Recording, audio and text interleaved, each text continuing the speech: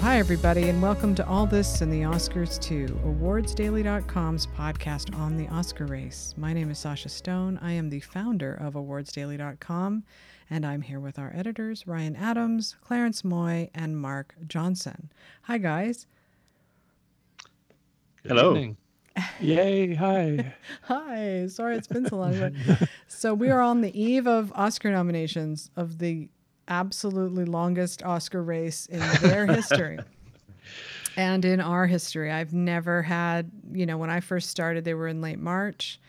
And so late April, they've had them in April before, but they've never had them quite as late in April before.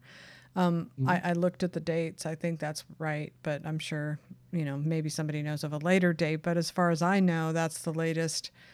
I think that the Academy's idea was that it would all be over by then and that there could be an actual ceremony. And so they hedged, but had they any idea that we would see our worst COVID numbers like in November, and there was no way there was going to be a ceremony. So we're going to talk a little bit about that. In terms of the failure that was, the catastrophe that was the Golden Globes. And then, I feel like the Oscars are the last ones and in the crosshairs. It's like we got Golden Globes and BAFTA and now Oscars. But we're going to talk about nominations, what we think is going to happen, how close we think it's going to stick to the quote unquote status quo or the conventional thinking or the group think or whatever you call it, consensus. And we can just go through category by category.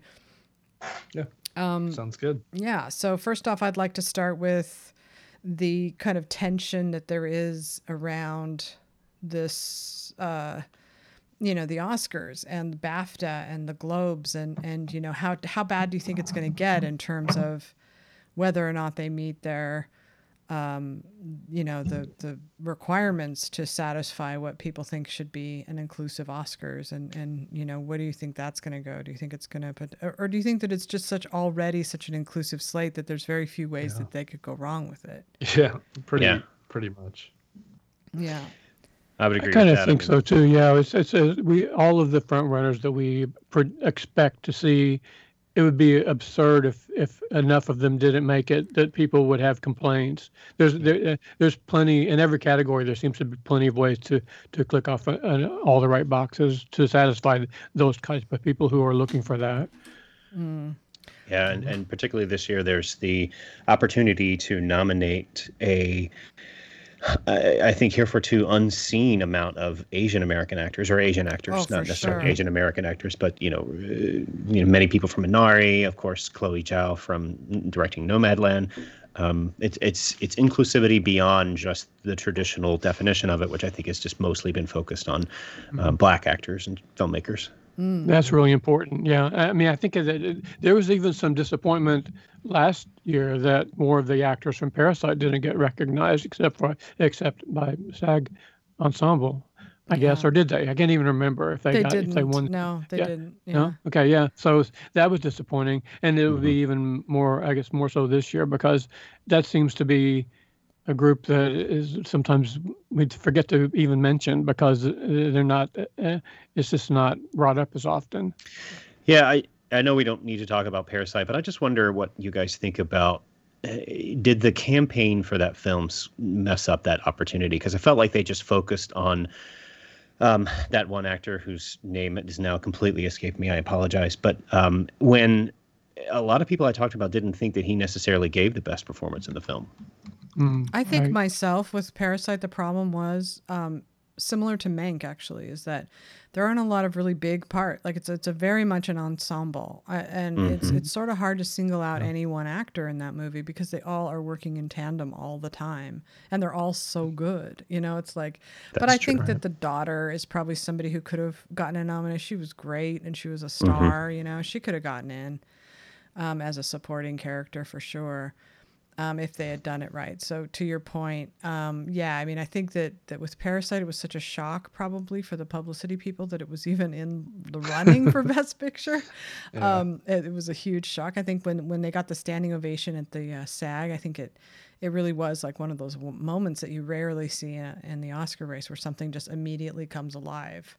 right before your eyes, and suddenly it's like a force to be reckoned with. I mean, I think that's happened, like Shakespeare in Love, that's happened in the Oscar race before. It's just, we saw it play out and we were all paying attention. But yeah, I mean, if it had been a more conventional, people tend to put movies in boxes, like Parasite was in the foreign language box, and it would have been, lucky to get out in screenplay and director, but people weren't really thinking of it beyond that.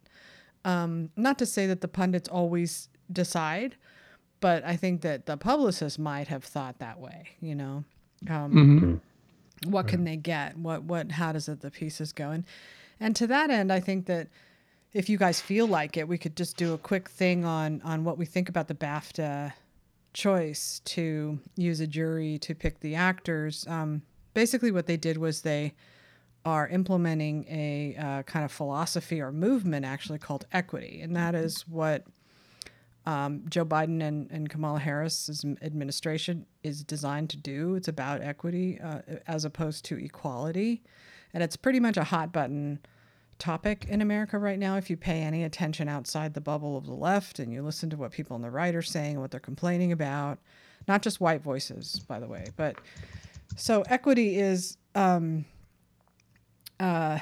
this idea of equality of outcomes, meaning the way that they describe it is, let's say you give everybody a bicycle, but one person is in a wheelchair and they can't ride the bicycle. So, equity is figuring out how everybody can ride a bicycle, as opposed to just the people who can fit on a bicycle and ride it.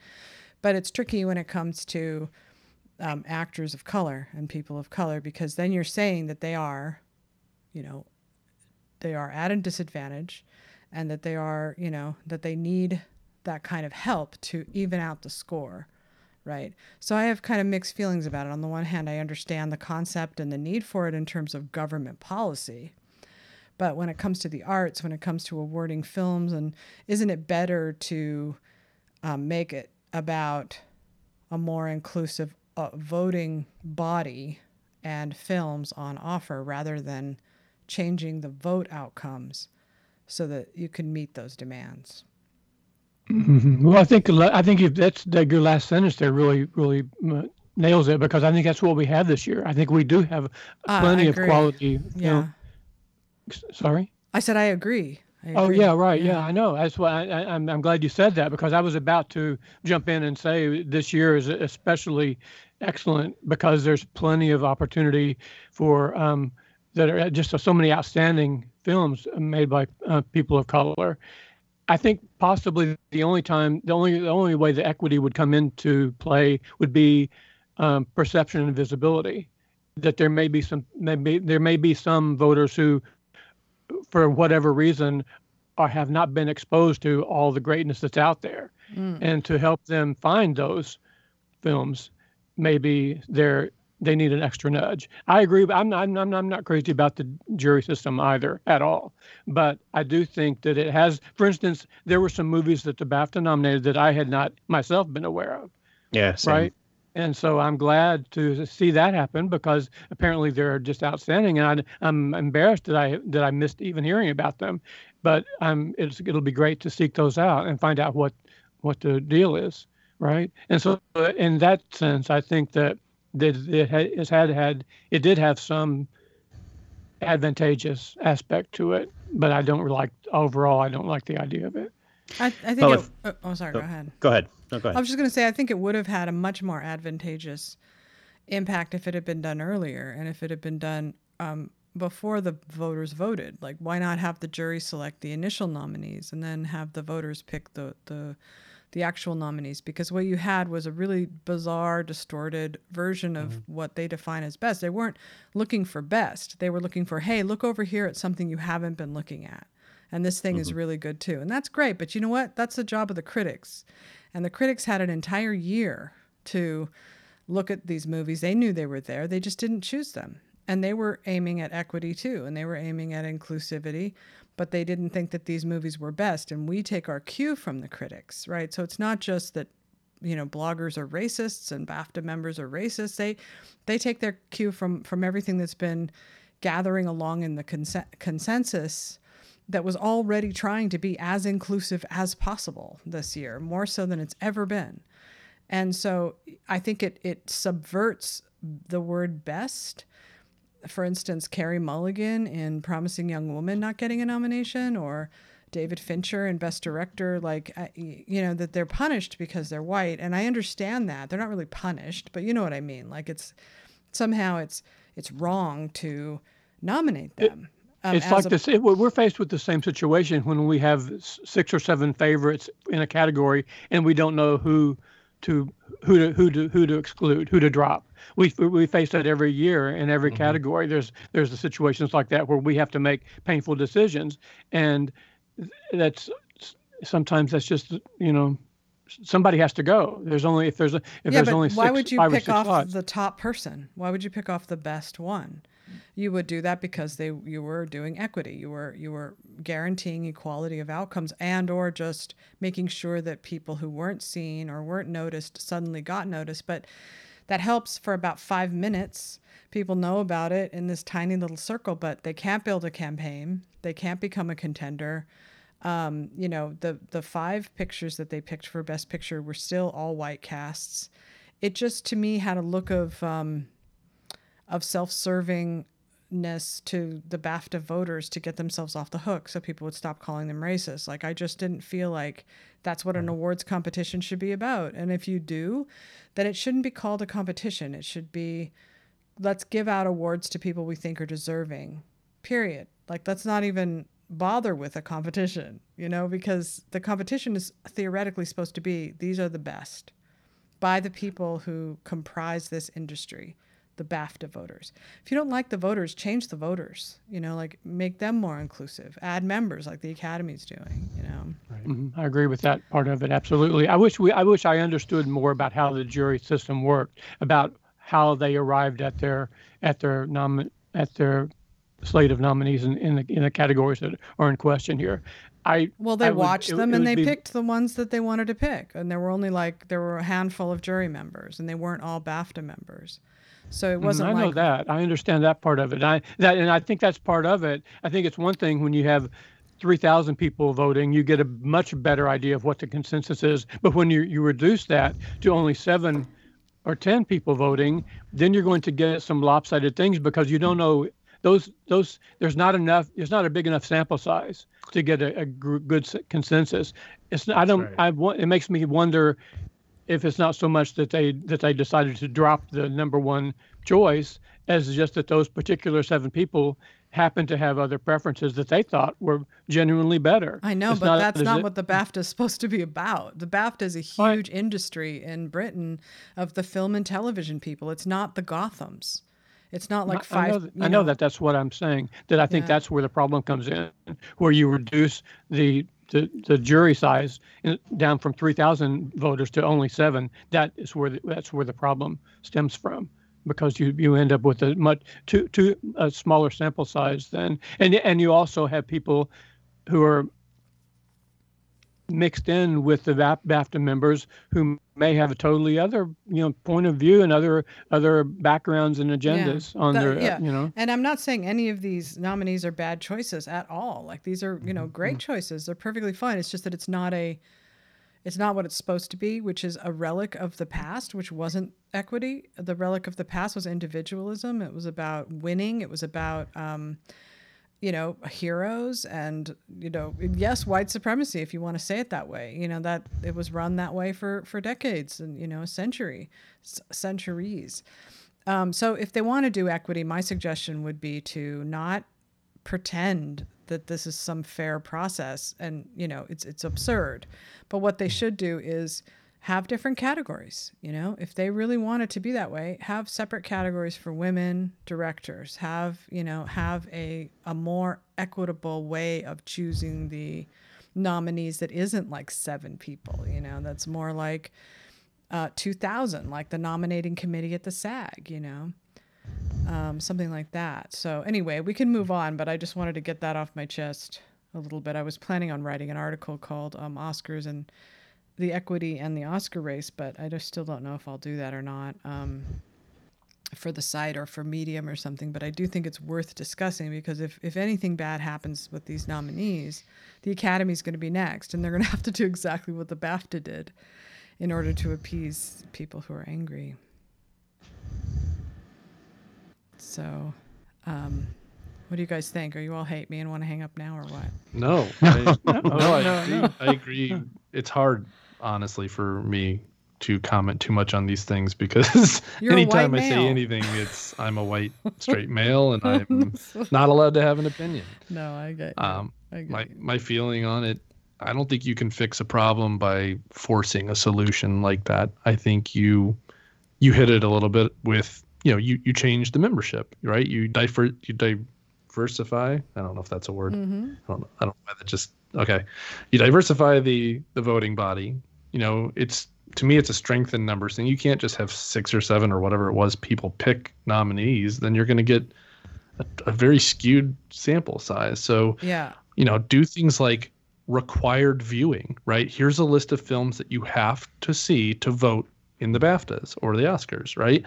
And if you don't see these, that's how you turn the spotlight on the Black films, the Asian films, films directed by women, like required screening, not. I don't know. That's not a bad idea. Yeah. They have done that in other categories in the Oscars before, like documentaries, right? Right. So that's not a bad idea at all. Right. That's what I was trying to say earlier. Is that it's not so much. For me, it seems like the equity comes into play when you're trying to make sure that everyone is aware of the movies that are outstanding that they may have missed for whatever reason. No, and we so have you're saying more. Absolutely, and we definitely have to take responsibility for what Will Mavity was talking about on Twitter, which is the groupthink consensus. Mark and anybody who's been around the Oscar race a long time knows that we've been talking about this forever, that it gets too bogged down. We get too stuck in our ways because our job is to predict the Oscars, but a lot of times we just lead them. We've been talking about this a long time, and it's always better to have fresh faces and fresh film and new ideas and new surprises, and they so rarely do come up.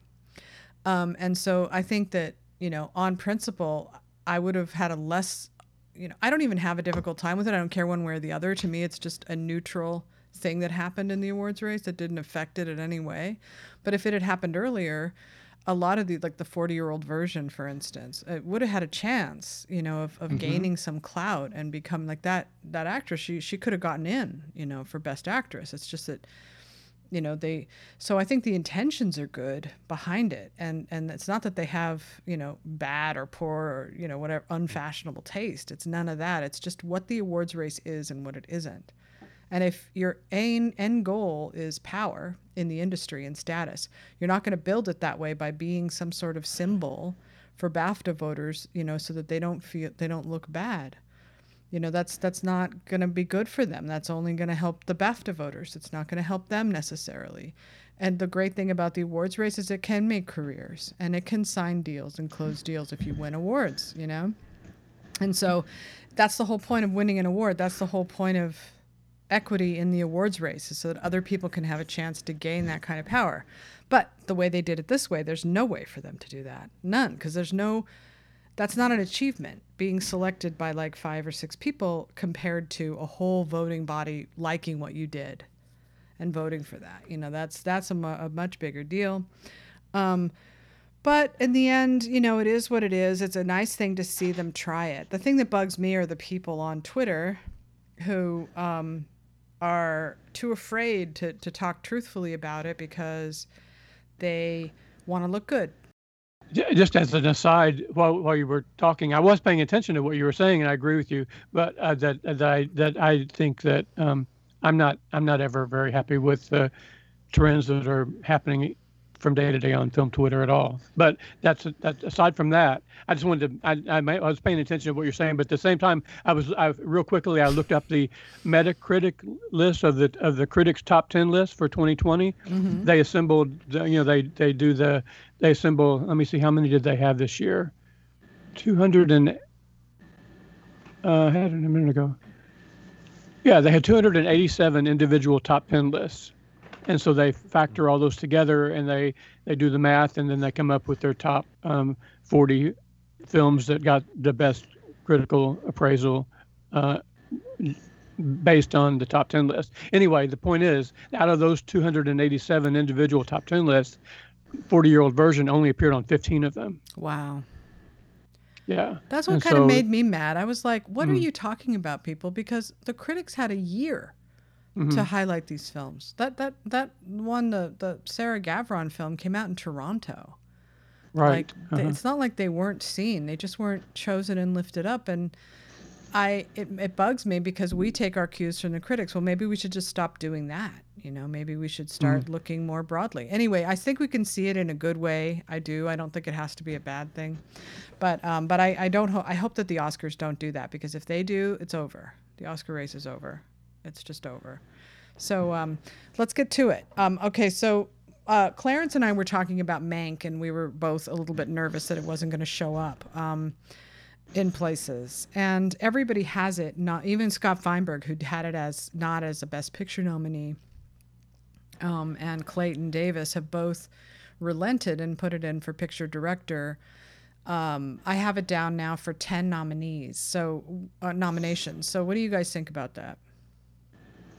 I would love that, and I don't think that's unlikely. But at the same time, I thought that way about Girl with a Dragon Tattoo and Gone Girl also. So I've been proven wrong about that in the past, about in the final analysis what they decide to go for. I know it's heartbreaking. And it just ruins my entire month between the nominations and Oscar night when that happens. When that rug is pulled out from under us. I don't think that is going to happen this year, though, for various reasons that I don't even know if I can articulate. But I don't expect that to happen this year. I think it's going to get what it rightly deserves. Yeah. If it makes you feel better, I have it for 11 nominations. Oh, so are you going for Amanda Seyfried in supporting? Yeah, I have her in the 5 spot. You did. I ended up in the last act taking her out and putting in Jodie Foster. I feel like I betrayed her, but I just yeah, it's tough. The Globe win. Yeah, it's timely to get a chance to, as people are about to vote. Yeah. So I was watching The Mauritanian today, actually, to just sort of figure it out, because some guy was writing me in a DM and asking me about Jodie Foster, and I had watched The Mauritanian, but it didn't hold my interest very much, and I didn't think it was very good. But then I watched it again, and it's not that I thought it was a good movie, but for the first time I really noticed him, Tahar Rahim's performance and hers, and I think that it's so. If they watch it all the way through, if they get to the end, I think there's a good chance both of them could get in, you know? Yeah, I actually think he has a stronger shot than she does. Yeah. Although that Best Actor category is so tight with those 4 slots kind of solidified, and supporting actresses all over the place. I mean, I was also telling Sasha earlier today that Glenn Close got nominated for a Razzie for her performance in Hillbilly Elegy, and I don't think that anybody's ever won an Oscar who's also been nominated for the same performance that's won an Oscar that has also been nominated for a Razzie. Oh God. Have they been nominated for an Oscar even though? Did they get the nomination? You mean if a performance has been nominated for a Razzie, was the same performance nominated for an Oscar? Mm-hmm. That has happened. Yeah, I believe that has happened. Someone was talking, I forget, but it hasn't happened for a long time.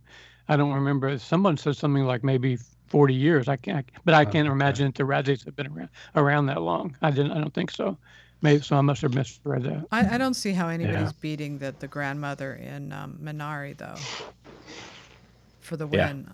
For the win. I mean, I thought for a while Glenn Close, but I think that Clarence, you're right about that, and that takes the bloom off the rose. You know, there's an embarrassment factor there. Just in general, but also like. I don't know what it is about Glenn Close, but there's something about her that people think is funny, you know, when she's as a character. Like Albert Nobbs was like the butt of jokes all the time throughout that season too. I'm sorry, but it was. You guys know what I'm talking about. I know what you're talking about as a phrase maker.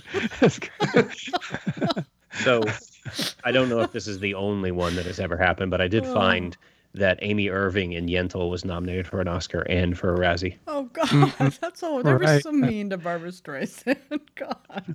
I do see. I looked up I was fiddling around too, Clarence. I had to see that James Coco also is the third person that they mentioned who, but I don't know for what movie that was for. James Coco had a Razzie and Oscar nomination, so I don't know what that was for. But I mean, poor Amy Irving. I mean, it's not, That's just mean. And the Glenn Close thing was mean. I thought she gave. I mean, I know people, like I say, they laugh at her. Like it's just there's something funny about Glenn Close. I mean, you get to a point in the Oscar race where if you haven't won, you just like Peter O'Toole. Like there just gets to be a point where people don't, still feel a burning need to give you an Oscar. And I think she's reached that point. Otherwise, she would be. Poor thing. God, she probably thought this was it. But it's not over yet, right? It's not over yet. But I showed Emma Minari last night, and she loved it. And she awesome. she was like, she's like, that's one of the best movies I've ever seen in a long, long, long time. Like, yeah. I know, it's funny that I'm talking about my daughter's taste, but I do always use her in terms of, just to see if a movie's reaching her, Yeah. Mm-hmm. And we loved Minari. Like I watched it for second time, and I was like, wow, this is so good. Mm-hmm. Yeah. Right. So I got the same reaction from my ex in Thailand. He doesn't like any movies that I like. We never agree on any movies. I'm trying to show him all the time movies that are like my top 10 favorite. He doesn't like any of my top 10 favorite movies of all time. It's just infuriating because what he says is they're slow. The movies I like, they're slow for him. Exactly. And he even said that about Minari too. That ordinarily that he wouldn't like a movie where nothing happens. That's the way he puts it. Where nothing happens. But he was really pulled into Minari. He loved it. It's I think it's probably his favorite movie of the year. Yeah. So. Yeah. You just get to fall in love with these characters. Like Emma and I did not want the movie to end. We wanted to keep watching it. Yeah. It definitely qualifies as one of those movies you can set anybody down in front of. Yes, There you go. There's that old thing. That's why I think it's a major threat to win Best Picture, I think. Yeah. I mean, you cannot do that. As well intended and as well made as Nomadland is, you cannot put everybody down in front of Nomadland and have them all agree that it's a great film. No, my daughter didn't really like Nomadland, and her roommate. I know it's like, why are you asking millennials? It's like, I know, but I trust her opinion, and that is the Oscar rule. You put somebody in front of Parasite, they're gonna look at that movie 9 times out of 10. Most of them are at least gonna get it. You have to be able to get it. You can't ask yourself, I don't understand what the big deal is. And there are more millennials in the Ampus than have ever been before. Right. So it's not So their point of view and their attitudes do come into play more now than ever. Yeah, Minari is a stealthy one too, because as I was building my guild chart, I was noticing, wow, it just keeps popping up. No, it didn't get into Eddie, the Ace Eddies. Sound of Metal got in there too. So what do you guys think about Sound of Metal? That seems to be kind of picking up some steam here. Minari got an ace, didn't it? I thought it did. Mm-mm. Mm. Can someone check? Yeah, I'm pretty sure I have it didn't. On my grid, I have it getting the ace, but maybe I put that in wrong. I seem to recall that I predicted it and it didn't get in. Sound of Metal got in instead. No, I'm maybe there. It's there. No, I'm almost there. Hold on. Oh, okay. No, it did get in. Oh, okay. Yeah, So it's Minari, Nomadland, Sound of Metal, Trial of Chicago 7. There you go. Yeah, no, so it's in. So I'm wrong. Yeah, and it got SAG, DJ, and PJ. So I mean, it got the big 4 that you want. It was ineligible for WGA. Maybe that's what you're thinking. That it No, missed. I was definitely wrong, but I was thinking of the ace. But that's absolutely right that it did. And so when it goes to Oscar, I'm predicting something gets dropped, and because Promising Young Woman has to get in there. Mm-hmm. So, do you guys want to just quickly? Does anybody want to just go through the categories and just talk about Best Picture? Okay. Yep. Yeah. So, who wants to go ahead and lead? I'm talking too much, so someone else should do it. What category do you want to start with? Before we do that, I want to close the loop on something you mentioned, Sasha, where you talked about Scott Feinberg and finally bent and is now including Mank. He's now gone whole hog on Mank and is predicting Mank to get 13 nominations. Oh shit! It's not going to Is get that right? That's a 180. He's got it in VFX and sound. Oh, it's But not. yeah, the visual effects were astounding, and Fincher does these invisible visual effects that you don't even realize. That's how good they are. You don't even realize the visual effects. But look on YouTube for the visual effects reel. You'll be amazed at all of the stuff that was added into the backgrounds and all the things that were altered and perfect, and everything is just photorealistically just perfect. It's amazing. Yeah, I know. You wouldn't know the special effects, I don't think, if you didn't see the video, like watch the video or like you saw it before they were added. Right. It's very subtle, but pretty awesome. But I don't have it down for visual effects myself. I didn't predict it for that. No, and I think he's missing something very key in his final 5 for visual effects, which is Welcome to Chechnya. What I think is a very dark horse to actually win once people realize what they're doing. Yeah. The importance of it. Yeah, absolutely. Right? The importance of that special effects being, saving their lives, basically. So, absolutely. Yeah, I put it in think just it's dark horse because to win too. I saw other people had it in, but I didn't know what I was doing. But I'm glad I have it in there. I think our man Joey has been talking about that a lot on Twitter. That's how I first became aware of it. Yeah, and I wasn't even. I didn't even think about it or realize it until Joey brought it to my attention. Yeah, it's pretty. It's on. I think it's on HBO Max. If you want to check it out, I think that's where I saw. Welcome to Chechnya. And Joey's the reason that I changed to Jodie Foster, by the way, because he showed me that. And I know this is a weird year and you can't count it, but the Globe's win stat is a pretty strong one. I think you have to go back to like 1976, he said, till you find a winner of the Globe that didn't get an Oscar nomination for supporting actress. I didn't double check that, but that's what he said. So I just said, okay, there's got to be something. I might as well but I had to drop Amanda Seyfried, which I really did not want to do. But there's nobody else that I can drop from that list except her. I mean, maybe Glenn Close doesn't get in. Maybe Glenn Close. Honestly, maybe. But it just would break my heart to do that. But maybe she doesn't. Yeah. Maybe she doesn't get in. It's possible. So you want to start with picture? Yeah, let's do it. Let's go through. And I guess if someone wants to just kind of, I don't know how we should do this. Like, I have no clue. What if we said the name of the film and then we can all say if we have it or not? Would that be easier than listing them all? Well, we could go through, we could list the obvious ones, right, that everybody has. And then we get down to like 6, 7, 8, 9, and then. Right. Okay. So who wants to do that? I feel like I'm just talking through this whole thing. I can do it. Okay, go ahead. Yeah. So let's start with what I might think are the obvious ones.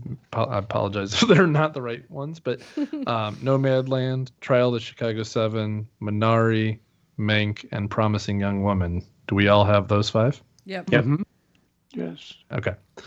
So next might be Sound of Metal. Do we all have that one? I do. Mm-hmm. I do. Yeah. That was my one. I think that was my one big change to my Oscar Squad chart when I rearranged some of the rankings. But the one that I added that I didn't have before was Sound of Metal. All my others stayed the same. Yeah, same. Okay. What about Ma Rainey's? I have that at number 6. Yes. Sasha, you have it. Yeah, Sasha, you have Ma Rainey at number 6 also. Absolutely, yeah. I do. Okay, so we have those 7 basically. Mm-hmm. So then, do we want to go around the room and say what our 8 is? Maybe. Let's hear yours, and I'll just see if I agree. My 8 is One Night in Miami. Me too. I mean, I don't know if it's 8, but it's there. I have it nominated. I have One Night in Miami at 9, and my number 8 is Judas and the Black Messiah. Yep, that's my 9. See, I don't have Judas in mine. Darn it. I don't have. I mean, I'm picking 8, but I have Judas as the 9th if there's 9. Okay. Right. I'm going with News of the World. I know it's like not going to get in probably. I can see it. And then, are you looking at my list, Ryan? What do I have? I am. Yeah. What do you? You had Sound. Your 7, 8, and 9 were One Night in Miami, Sound of Metal, Judas. No, you do have Judas and the Black Messiah. You did have it at number 8. You have it in the Oscar Squad if you've changed it. Oh yeah, that's what. Oh yeah, that's what I'm looking at, the Oscar Squad. I thought that's what we were. Let me just quickly look at Gold Derby because people get all mad if I. You gotta have all the same in one place. You go to different casinos and make different bets in all the different casinos. They used to do that. Like she has this at Gold Derby, and they made her win the thing, and she didn't really. So let me just quickly look here. we probably all have the same best directors picked, I would imagine. But okay, so Clarence, what are your last nominees there? How many do For you picture? have? Yeah. Well, if we go let's see. Number 8 is Judas and the Black Messiah for me. Sound of Metal was number 9. And then I do have One Night in Miami at number 6. And I have Soul at number 10. I think Soul has a good shot. There's so many like bizarre things that I have to think about here. Yeah. No, I don't. On my Gold Derby, I do not have Judas and the Black Messiah. Well, you were thinking differently when you did Gold Derby. I was. This is what I have. I have Nomadland, Looks Trial of Chicago 7, Minari, Mank, Promising Young Woman, One Night in Miami, Ma Rainey's Black Bottom, Sound of Metal, News of the World, and The Father. The Father? Why is that in there? All right, I'm taking it out and putting in Judas and the Black Messiah. So that means I have to go on the site and change that too. God, that's so dumb. What the hell? Well, I put Soul at number 10 because I could not go with The Five Bloods because nobody is just failed everywhere. I mean, and then The Father also is missing from almost every guild. Everything. But I was wondering about the BAFTA bump, Yeah. Could be. Because, remember when Darkest Hour got dragged in? Now, that did have one other guild mention. It had cinematography. But it didn't have a lot, and people weren't predicting it. I was one of the people that did because of Gary Oldman. But obviously, Anthony Hopkins isn't winning Best Actor. Right. He's a strong contender for it. But you do have to wonder why that movie missed everywhere, Yeah, it is odd. So I'm going to... we should also mention that we're all going to feel sick if it turns out on Oscar nominations morning if they only have 7 nominees. And we're all going to be sick to our stomachs because think of what we're going to lose. Yeah. Even though these movies that we put in 7, 8, and 9 and 10, we love them, but if they miss, it's going to be heartbreaking. Well, look at the BAFTA. The BAFTA has 5 movies, and they're... I mean, I don't know if you can call the Mauritanian all-white cast, but the other ones are. And so if that is how it turns out, there's going to be hell. If Ma Rainey doesn't get in and One Night in Miami doesn't get in, then we're going to be in trouble. But so let me just quickly say, while I'm changing this over really fast on the site so that I don't get in trouble. I forgot where this is on the site, or I would be. I've been looking at the Oscars. I have my Predictions Friday final Oscar nomination predictions up. On the site, and I'm just going in to change it right now to make sure I don't have that on Best Picture. I might have it that way. I have to get where my you ducks guys in a finding row. where are your predictions at? Maybe I missed. Mark is posting his. Actually, mine's ready for you to review whenever you have time. It's in the system. But your own post. Yeah, and then I still have to update the Oscar Squad thing. I had to finalize mine first.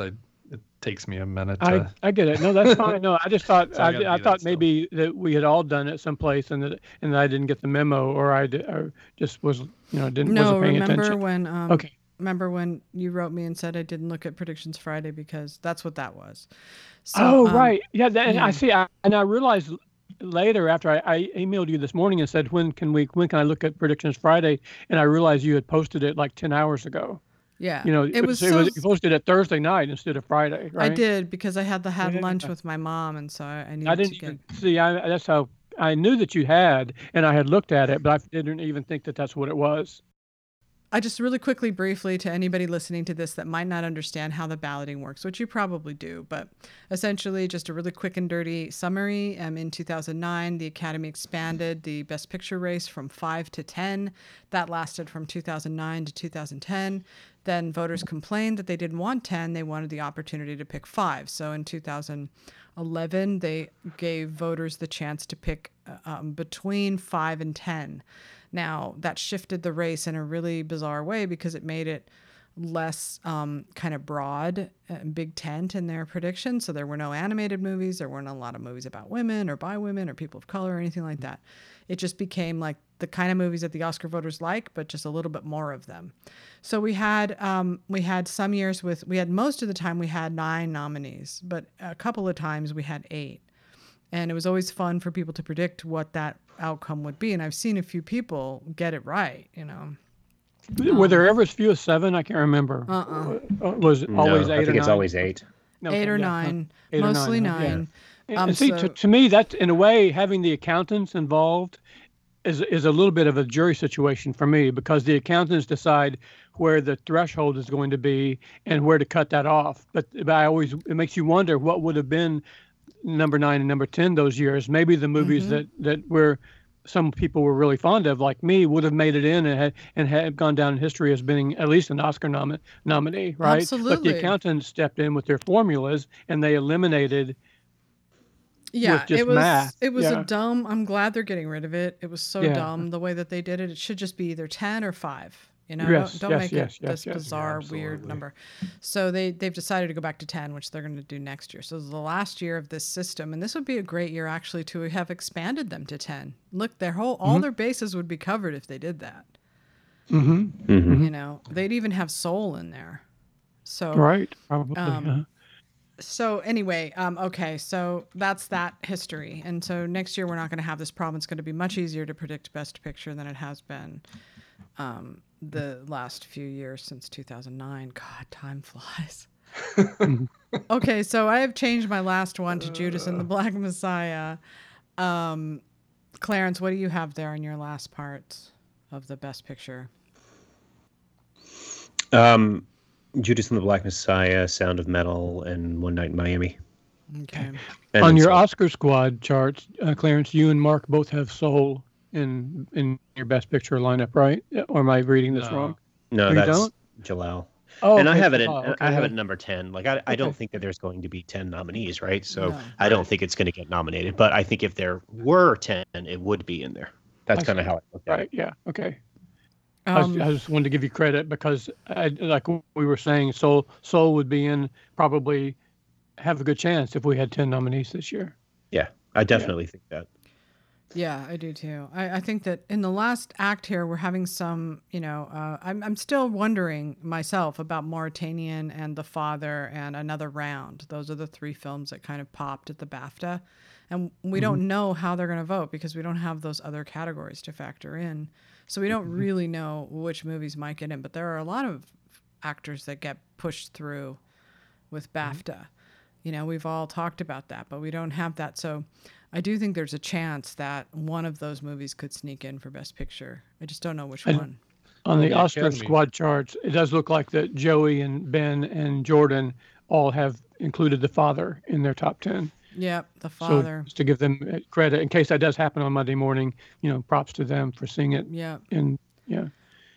I know the Academy has also expanded its international membership too, I think. Right. So there's the chance, that might be how Parasite, ends up winning picture last year, and how something like The Father gets in, or Mauritanian, something like that. I think Mauritanian was popular with Globes and popular with BAFTA, so that makes sense that it could get in. And it's a lot better than I remembered it being the first time I tried to watch it, and so I think that other people trying to watch it for the first time might not get all the way through it.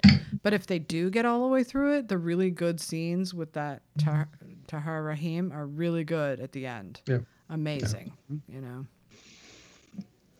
I wonder if that as you described, Mark, the more international membership of the Academy comes in Best Director, where somebody like a Thomas Vinterberg sneaks in, or absolutely one for Another Round. So we can move into Best Director. That's right. So we know what our Best Director 5 are. Who wants to read them out? I'll go ahead again. It's Chloe Zhao, Nomadland, Aaron Sorkin, Trial of Chicago 7, Lee Isaac Chung, Minari, David Fincher, Mank, and Emerald Fennell, Promising Young Woman. At least that's the 5 from DGA. Does anybody have something other than that 5? You know how I am. I'm an asshole about Chicago 7, and so I dropped Sorkin for director, and I included Shaka King for Judas and the Black Messiah. Oh, I love it. I hope he gets in. Yeah, that'd be awesome.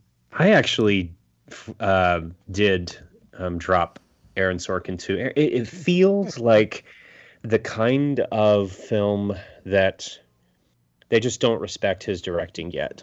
right? Yeah, I mean, I agree. I don't know.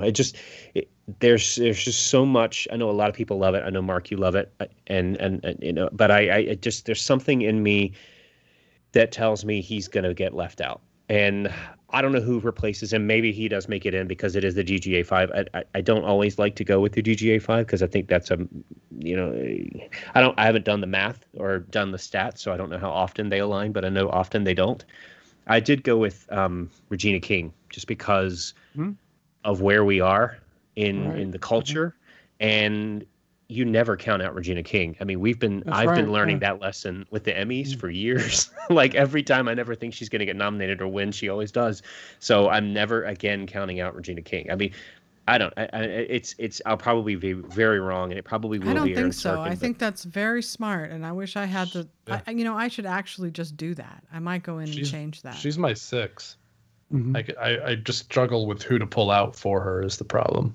The only thing is that it's the antithesis of flashy direction, but that is what's so great about it, is because it gets inside of your head in an entirely different way that you're not even aware of, that you're being played with, not played with, but guided by the director's vision, by her point of view. I guess, Sasha, you brought that out, Sasha, in several things that you've written about it, about the point of view of the camera. Absolutely, and I love that. But I feel like when I watched her movie, I definitely felt like I thought it would do better than it has done. It got a SAG and everything, but the actors don't vote for director. So here's my problem with director. Director's branch has about 500 members, I think, right now. And DGA has a shit ton. And I feel like Regina King would have shown up at the DGA because she's popular and they're more populous. Right. And so was my problem, is why didn't she show up there? I didn't predict her to show up there, but I did expect her to show up there. I also think my problem with dropping Aaron Sorkin, and I do not want to drop David Fincher, but I do think there's a chance he could be left off this list if they're going to push for Regina King. I absolutely think they're going to be prioritizing people of color across the board. And I think that anybody who predicts that way is going to do really well, like Ryan with Shaka King. I think that's a really good guess on how that might go, especially considering that Ava DuVernay is behind that film. Oh, and, right. Yes, I'd forgotten about that. Yeah. Yeah, and are they really going to not want to have, a black director this year? That's going to be weird. But they don't make those decisions by committee. And the directors of all the Academy's branch, they're the ones that are very snobby when it comes to. That's why they might leave off Aaron Sorkin. The reason I'm not taking off Aaron Sorkin, even though I absolutely agree with you guys, I think your arguments are sound, is that Chicago 7 is the most popular. But so was Green Book, and their directors were left off. Right. So was Argo. So it was even you go back to like A Few Good Men, another Aaron Sorkin that written. Rob Reiner wasn't nominated for Best Director. Yep, that's right. It takes a while to get in that. So why would they prioritize Aaron Sorkin over Regina King? They probably wouldn't. But at the same time, are they going to have liked One Night in Miami enough? I don't hear people going around saying, God, I really loved One Night in Miami, I just don't hear that. But they love her, and they might want to honor her. I don't know. I struggle with that. I do feel like a Vinterberg or McDonald might get in there.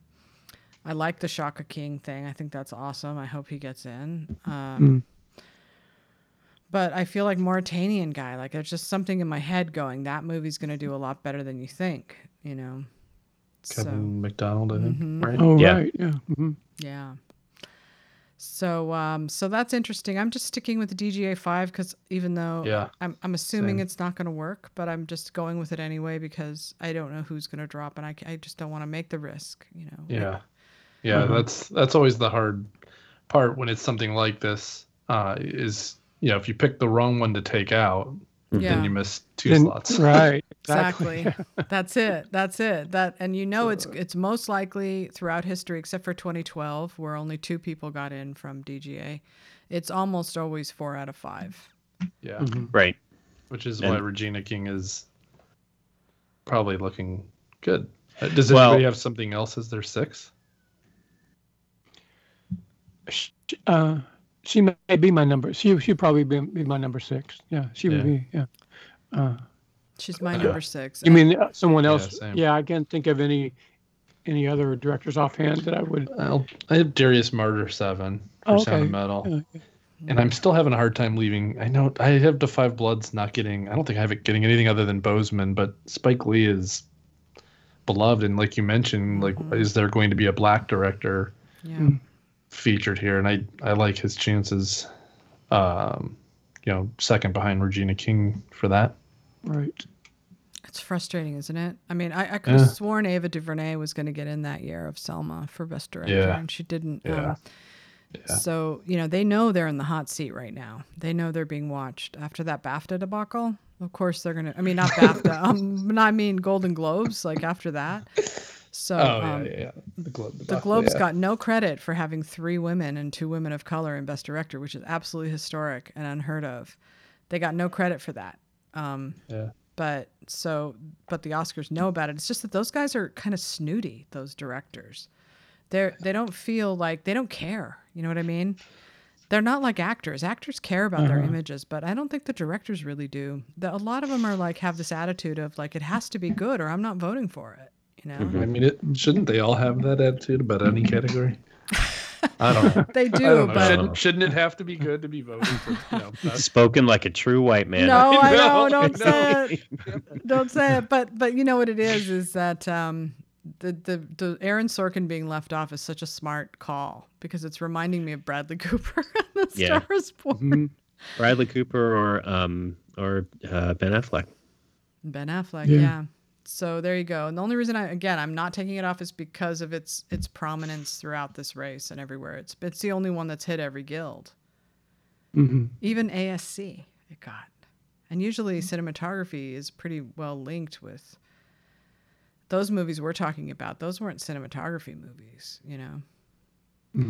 So he's got the support of the directors if he's got the cinematographers and the editors. Right. But I get what you're saying. I do. I get what you're saying. And I should probably dump him, put in Regina King, but watch it be like the Mauritanian guy. Well, did we, I have to go back and look, but I'm too lazy to do it right now. Did we see Lenny Abramson coming for Room? I did not. No. Yeah. No. Yeah. The only thing we knew about that was Lisa Tayback. She was handling it.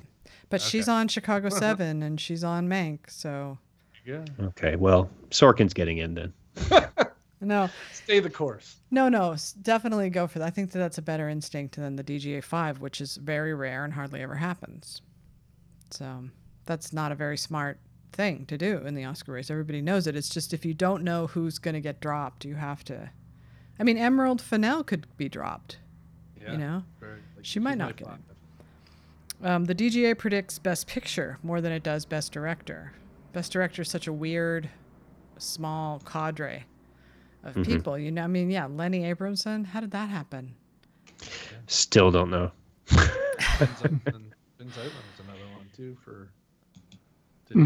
For Beasts of Southern Wild. Now we all know that Chris Tapley is like a great predictor, and he's one of the people that got, along with I think you, Ryan, that got the Cold War director in there. Oh right, yeah. I forgot about that. He thinks that Darius Martyr has the best shot of that 5th slot for Sound of Metal. Now that's also another smart thing. Like that could definitely be in there. Yeah. People loved it. I didn't actually think it was that great of a movie, but yeah, I liked it. I didn't love it. Yeah. But he did send me his predictions, because he still likes to predict even though he's out of the business. And I mean, how could you stop?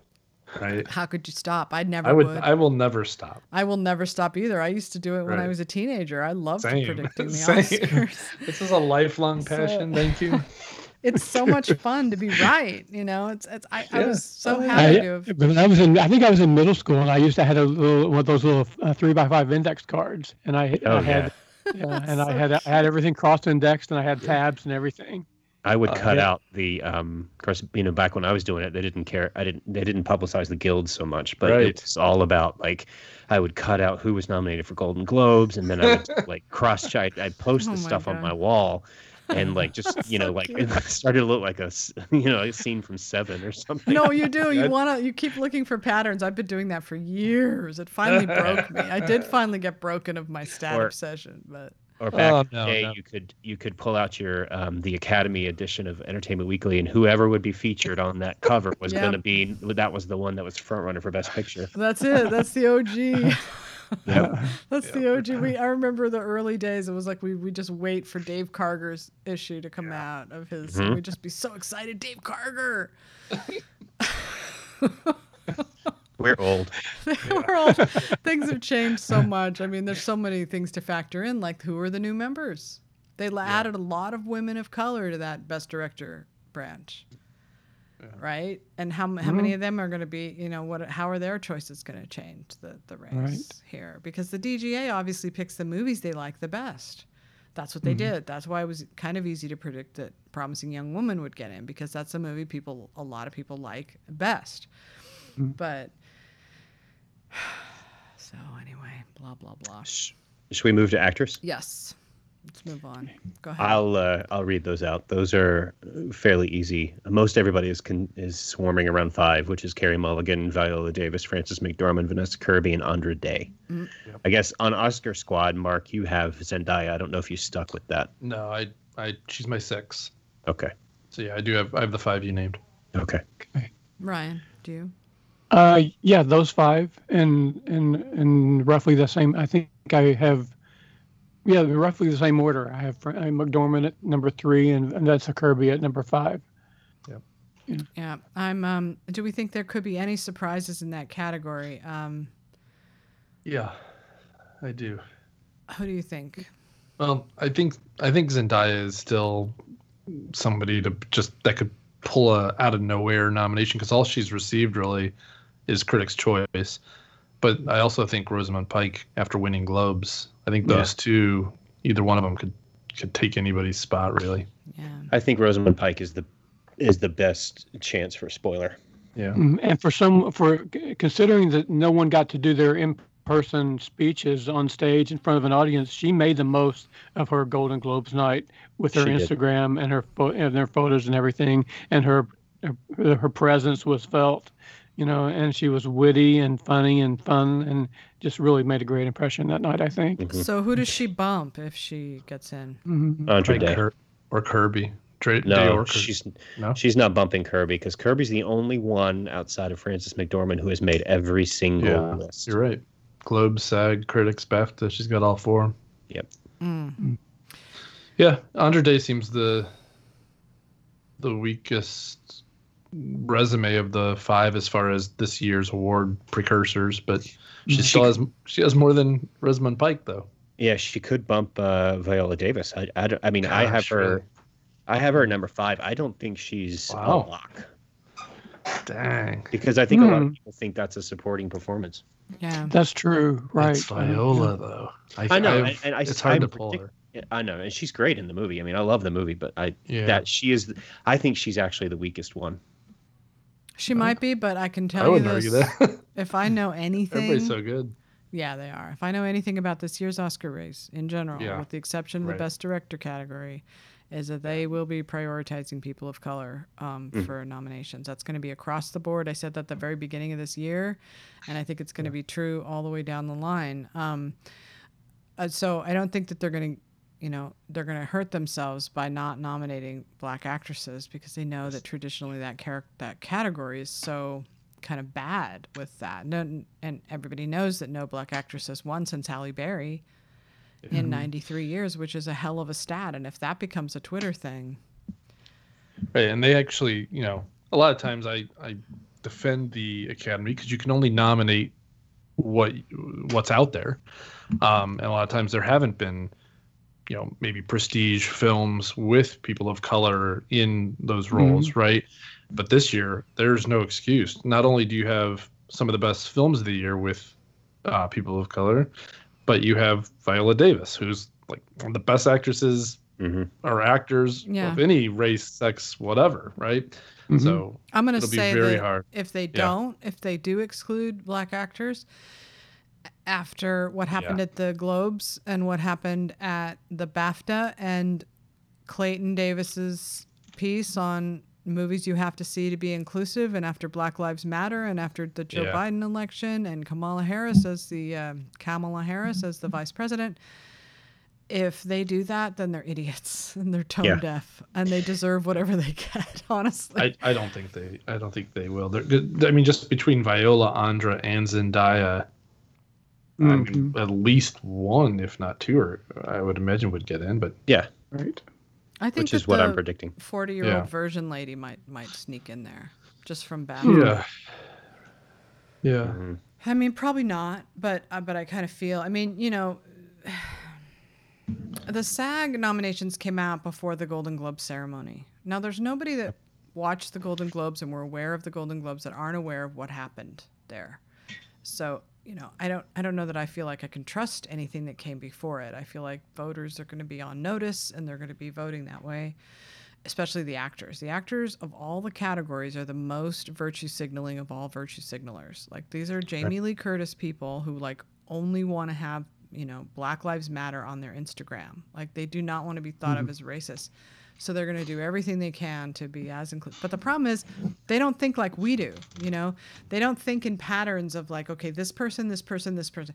They think, maybe they think like, yeah, I'm going to pick Zendaya, or somebody else thinks I'm going to pick Viola Davis, or somebody thinks, the 40-year-old version actress and Rada Blank. Blank. I don't want to keep saying that, so I sound like an idiot.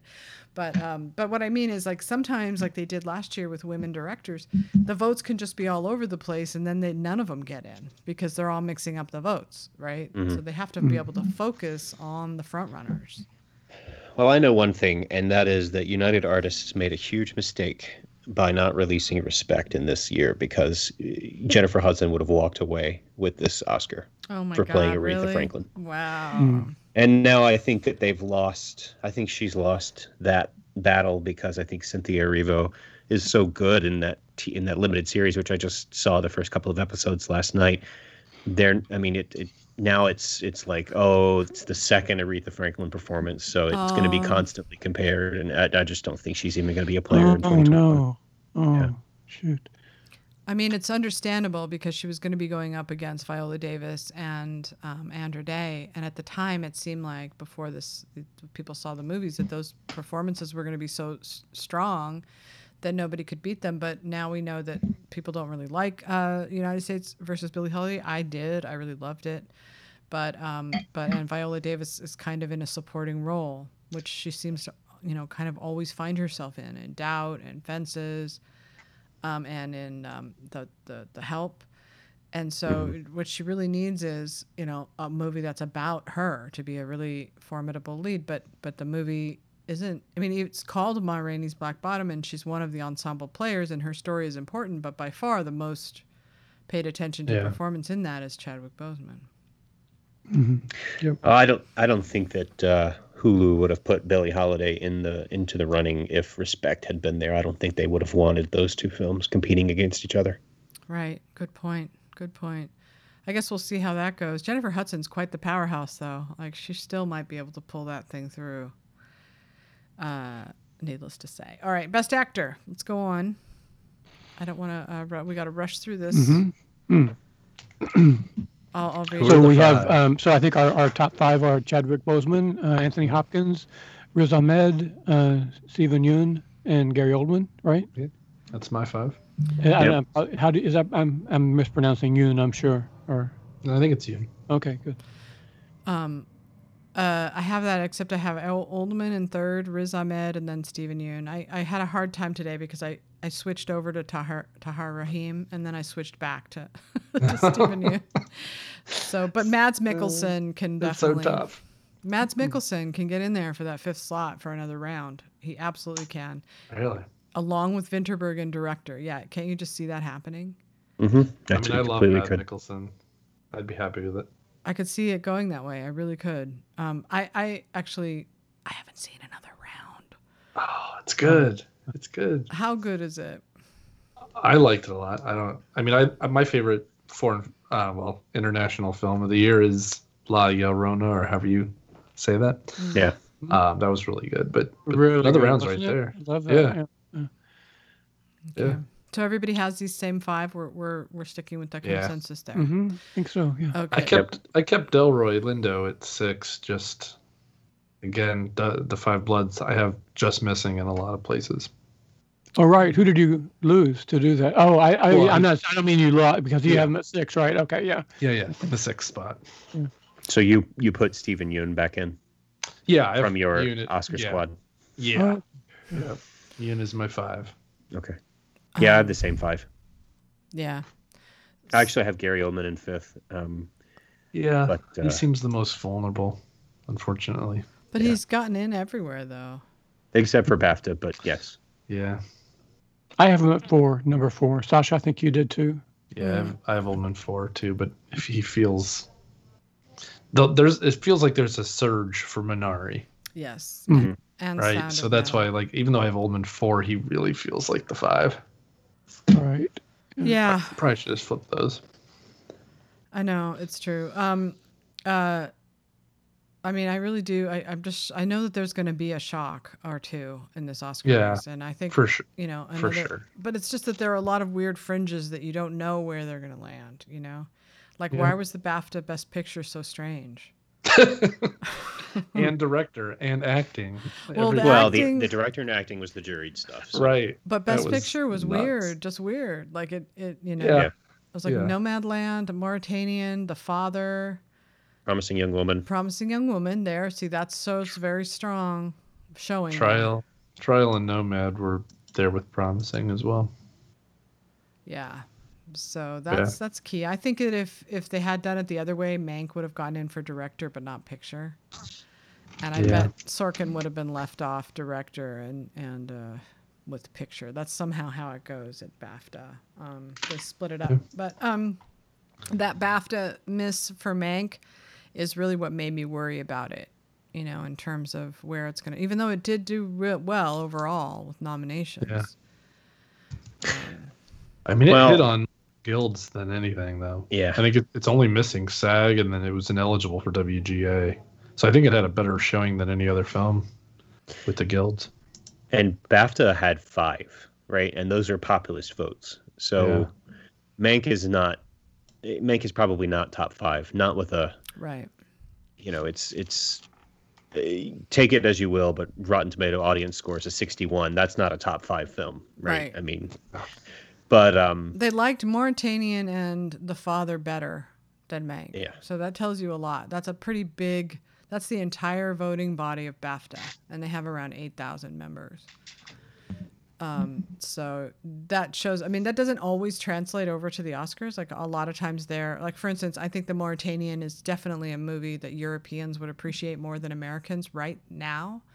It's not that Americans don't, it's just that we've got so many worries right now that like Guantanamo Bay isn't really on the list, Right. Of things we're worried about. Whereas over there, they don't have the same kind of things going on, and they do worry about America's military, and they have a much bigger kind of conflict in terms of migrants from Muslim countries, where they are trying to be more inclusive and more sensitive to issues around their countries and stuff, more so I think than in America, even with Trump gone. That's how I see it. But I know I keep going back to the Mauritanian, but I mean, it can't just be that it doesn't show up. I mean, it just can't. We'll see. We'll see. They do come in with weird things at the BAFTA, that's for sure. Okay, so who wants to do supporting categories now, right? Supporting actress is like so all over the place. I think this is the toughest one. I can list our top 5 on Oscar Squad, but it's Jung Jung-yeon, Minari, Olivia Colman, The Father, Amanda Seyfried, Mank, Glenn Close, Hillbilly Elegy, and Maria Bakalova, Borat. That's my 5. Dave, the little kid. I know. Sorry. No, it's so cute. I think they're ready for that or something. I have Jodie Foster over Amanda Seyfried. Yeah. I kept Amanda and I dropped Maria Bakalova, and I have Ellen Burstyn. Okay. Oh, I wish. I do too, but and my wish is that's all I really do. And all my predictions are really no guts, no glory. Really, I don't Hey, that's fun differentiate though, between man. those two things. When Oh you my hit God. on Just for one the of them, fun. I just fun. enjoy myself with it because I know, and I'm not ever going to do well with my predictions, so I might as well just go for broke. That was I the like it. best 30 minutes of an interview that I'd spent in years, was just talking to her. And I mean, I've written all about it on the site. So if Mhm. anybody wants to know about the experience, you can go read my interview. You can read my FYC piece. But I will say it was heartbreaking to hear how she knows how to play the game, and she knows, she even said, I miss that globe and I miss that SAG nom, so I don't think it's in the cards for me, but I'm definitely supporting the film. And I'm just like, this, Oh. Demi single tear from Ghost is like trailing down my face. Like, Oh man. I'm like, oh, but I would love it, but I don't think it's in the cards for her either. Oh shoot! Such a tough category. Yeah. I'm predicting Maria Bakalova, and because I mean she's never missed, but I just, they didn't nominate Sasha Baron Cohen for Borat, and if they didn't, when it first came out, and it was even bigger then, I think, than it is now. So why is her performance now so much better than his was then? Mhm. I still haven't seen it yet. I guess I have to watch that, unfortunately, over the weekend. But just to see if I think, because she's the one that my mind keeps going to as the weak one that isn't going to get Yeah. in. But let me just cover something for you, by the way. Yeah. So I was looking at BAFTA Best Film, and only 3 movies since they expanded the ballot haven't gotten in. I'll go through them with you. Maybe it's 4. It is, so starting at 2009, we have, it's okay. So in 2009, all 5. In 2010, all 5. In 2011, Drive didn't get in, and Tinker Tailor's Soldier Spy didn't get in. 2012, all got in. 2013, all got in, even Philomena. 2014, all got in. 2015, Carol did not get in. 2016, I, Daniel Blake, WTF, didn't get in. 2017, all 5 got in. 2016, all 5 got in. 2019, all 5 got in. So it's really hard for me to believe that both The Father and The Mauritanian aren't getting in. So I might have to go back and put The Father on my list. Well, I could see One Night in Miami and maybe Judas, or maybe even Ma Rainey not getting in, and Mauritanian and The Father making room for those two. I'm looking at this list. It's quite formidable, And you just named the 3 primarily black films. I know. I know. Hello. I know. Shoot me in the face. Shoot me in the face. Just shoot me. I know. But that's How it's turning out. where we're at. I don't know. The BAFTAs didn't like those movies. They had chances to nominate. Even the jury could have put Regina King in there, and they didn't. Yep. And they didn't put Viola Davis in. They didn't. Did they nominate Leslie Odom Jr.? Yeah, They did. Okay. pretty sure. Yeah, he's in for BAFTA. So reading that over, don't you think that that's quite a formidable? I know It it's is pretty tough. Well, and then the Mauritanians. If the Mauritanian gets in, it's not going to get one nomination in that be Best Picture, right? So Exactly. where else does it get in? Does it'll does get Gary in. Oldman fall out and Tahar Rahim gets in? I think so. It would have to, yeah. Yeah. Jodie Foster gets in. I mean, she is Jodie Foster. Right. So this is leaving me quite perplexed, this whole situation. This is such a year. Yeah. I don't know what to do with these 2 movies. Only because I would have expected the BAFTAs 5 to be a different list, honestly, given what we know about them and how our race has been going this year, and the push for inclusivity, especially on them. They have a diversity mandate on them, and they still went for those 5 movies. That's shocking, So, but the Mauritanian showed up nowhere, except Right. it won that one prize. That's it. Now it's quite a moving film, I have to say. Like that, they kept him in that fucking thing for 7 more years after he. Mhm. That's horrifying. And he's so good. Like, He is great. so don't be surprised if those two show up. I have to really ruminate on whether or not I'm going to. How did The Father do overall with BAFTA? Do you know? Like, how many nominations did it get overall? They didn't nominate Olivia Colman. I know that was a huge surprise. That was surprising. But they did Anthony Hopkins, right? Yes. And the Florian Zeller missed director, but they got director screenplay, I think. And what else? Anything else? Or just that? What did the I did get Mauritanian screenplay. get at BAFTA other than picture, actor, director? It got screenplay. Screenplay. It got director, right? He's in there, isn't he? Yeah.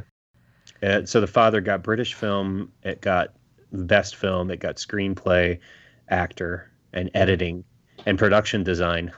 Yeah. Right. No. What? No director for Mauritanian. Okay. Yeah. All right. Well.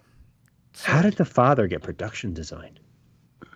The apartment, I guess, was They well loved put the together. Father. Oh, they love The nominated Father. Rebecca. I didn't know they nominated Rebecca. Yeah. They did. They did. Most So, production That's not design. bad. I'm Yeah, it's sorry not to a- keep going back on this, but it's just No, it's okay. perplexing me. It's a puzzle. My Did we brain- mention Mauritanian got BAFTA cinematography? Did someone say that? How many overall for Mauritania? Four from BAFTA: screenplay, British film, lead actor, and cinematography. Okay, that's not that strong, but it's hard to tell, right? Because we don't have the other categories.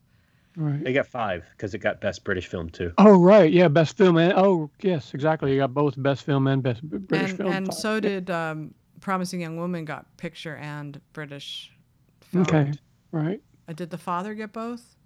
Yep. Oh.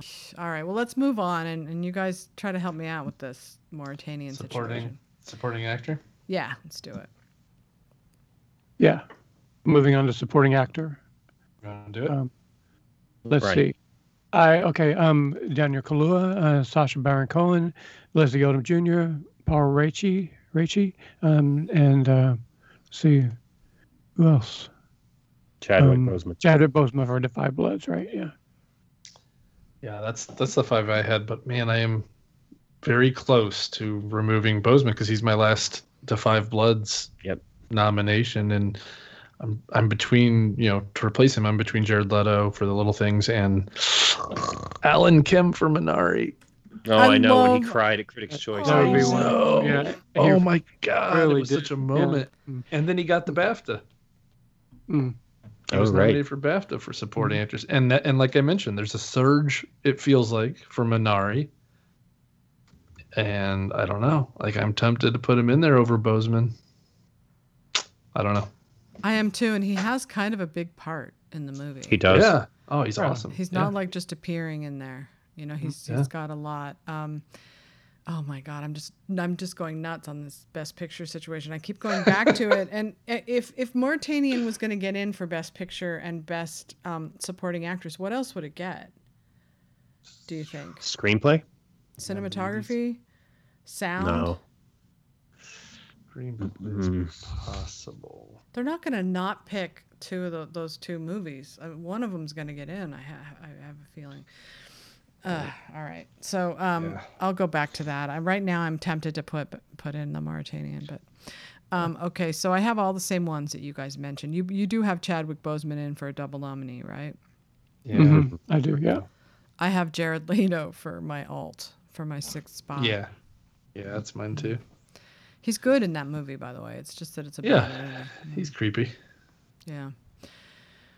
What would Mauritanian be? Original screenplay or adapted? Adapted. It's based on his autobiography or his book written. Right. Yeah.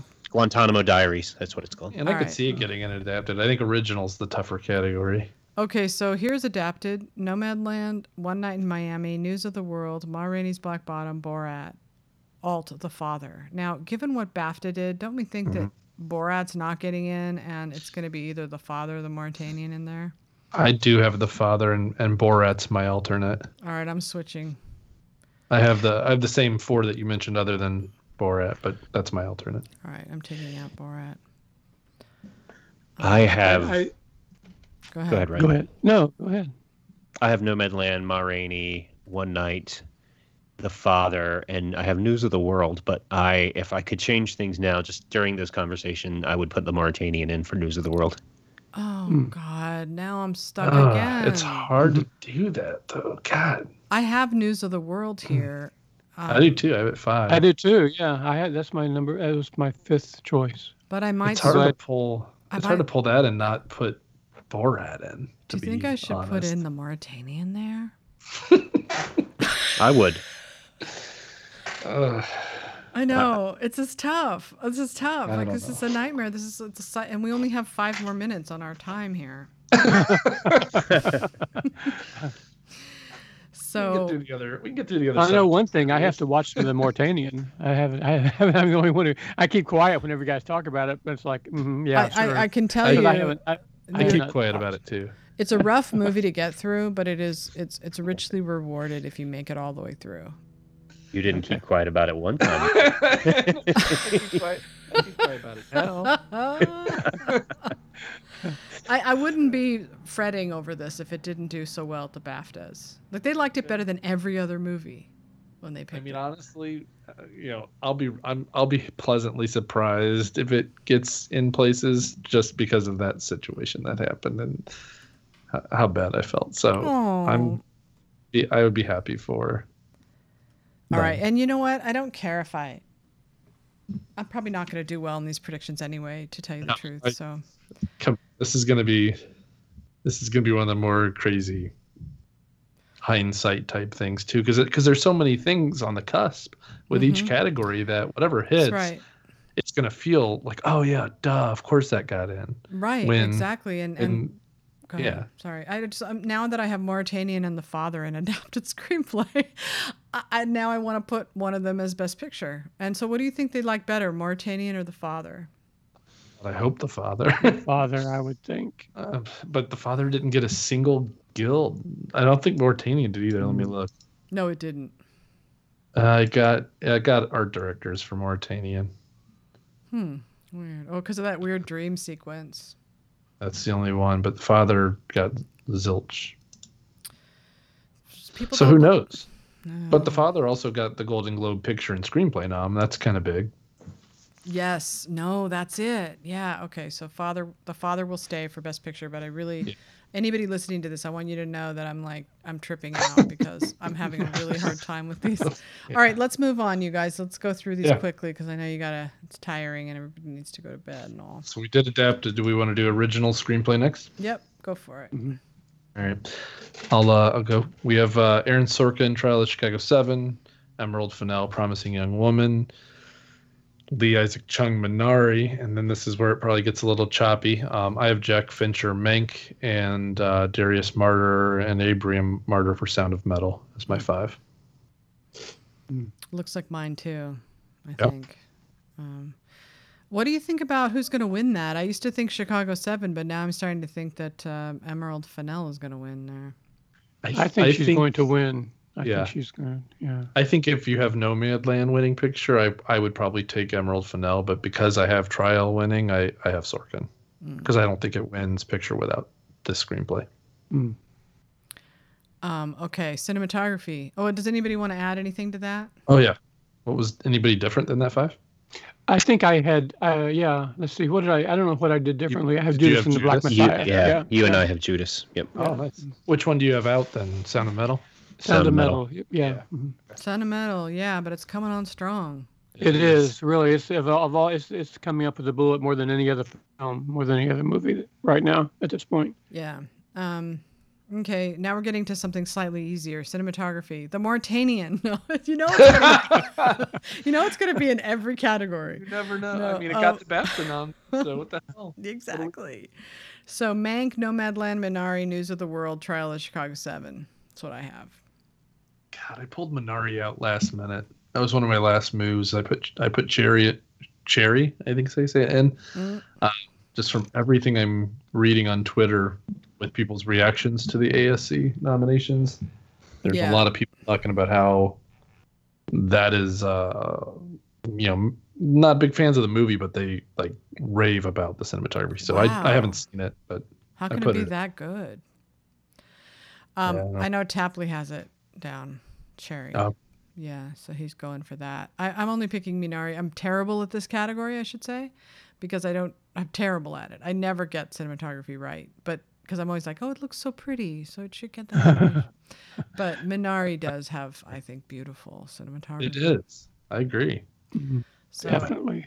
I also think that every branch is going to pick the movie that they like more than they pick the most deserving, and they're going to have to not like Minari to not put that there. Mm-hmm.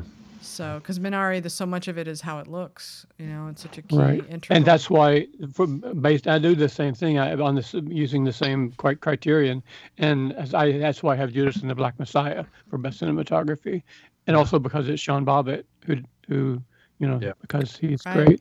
Good call. He shot 12 Years a Slave. Yeah, and that's also BAFTA nominated. Oh yeah, right. I picked. I showed that to Michael. He came over. We watched that with Emma and him. Judas and the Black Messiah. It's quite good. My Dominic Fishback prediction. I was going to go for that. And if she had gotten a nomination from BAFTA that was not jury selected, I think she definitely would have. I think she's great in Judas. Yeah, she is great. So I wouldn't be surprised if she does turn up. Actually. Okay, costume design. Mank, Ma Rainey's Black Bottom, Emma, News of the World, Mulan. You guys probably have different ones than that. I don't think I have costume design. Okay. Save it. I haven't thought about it much. Yeah, I don't know. I mean, we don't have to go through the lower categories if the lesser. Oh, we can. Categories. Yeah. Let me find a. You said Ma Rainey, Mank. What else did you have? Emma, News of the World, and Mulan. Probably not. I pulled News of the World out, even though it's Mark Bridges. That was a hard last poll, but yeah, this is where BAFTA did influence me a little bit, and I went with Ammonite. That's what Chris Tapley has, Ammonite. Oh no. So should I put that on there? Do you think? No, I don't know. I don't know. I want to go back to News of the World now. I don't know. Mark Bridges is very popular though, isn't he? Yes. Yeah, he's been a nominee a few times, I think. I want to say Bridge of Spies, maybe, or something. The Ammonite guy is also popular in the industry. Michael O'Connor, yeah. The Ammonite guy. Yeah, Listen to me. I run an Oscar site. The Ammonite guy. The 40-year-old virgin lady. And Ammonite was, because I think what this category is lacking, it feels like, is that, other than maybe Emma, it's lacking that, traditional, period piece outfits, right? Because Mank, Ma Rainey, Mulan, I guess Mulan a little bit, but that Victorian, I don't know, I don't even know how to describe it, but Ammonite sure. bill. Emma, yes, Ammonite definitely fits that bill, and so does and Ammonite has beautiful costumes. My God, it does. Oh yeah, visual. I mean, it's probably the most visually stunning movie of the year for me. I think it's really stuck with me. Another possibility might be the autobiography of David Copperfield. Right. Yeah. Yes, that is right. I'm just gonna bomb out on these so bad. Yeah, I think so. I think I will on costume. I don't know. I feel even Promising Young Woman could. Yeah. They just don't ever go for contemporary costumes. Right. What about is Birds of Prey up for costume? Yeah, it's got a chance. I think makeup is the one that one won last time, but I could see costumes. All right, now we're getting to the meat of the matter here with editing. I have Nomadland. I have Nomadland, Trial of Chicago 7, Mank, Sound of Metal, and Promising Young Woman, and I desperately want to put Minari in there. I did put Minari in. I took Mank out, and I have it nominated for 11 things, but not this. Okay. Well, really? Because I have Mank at number 1. Well, he's such a.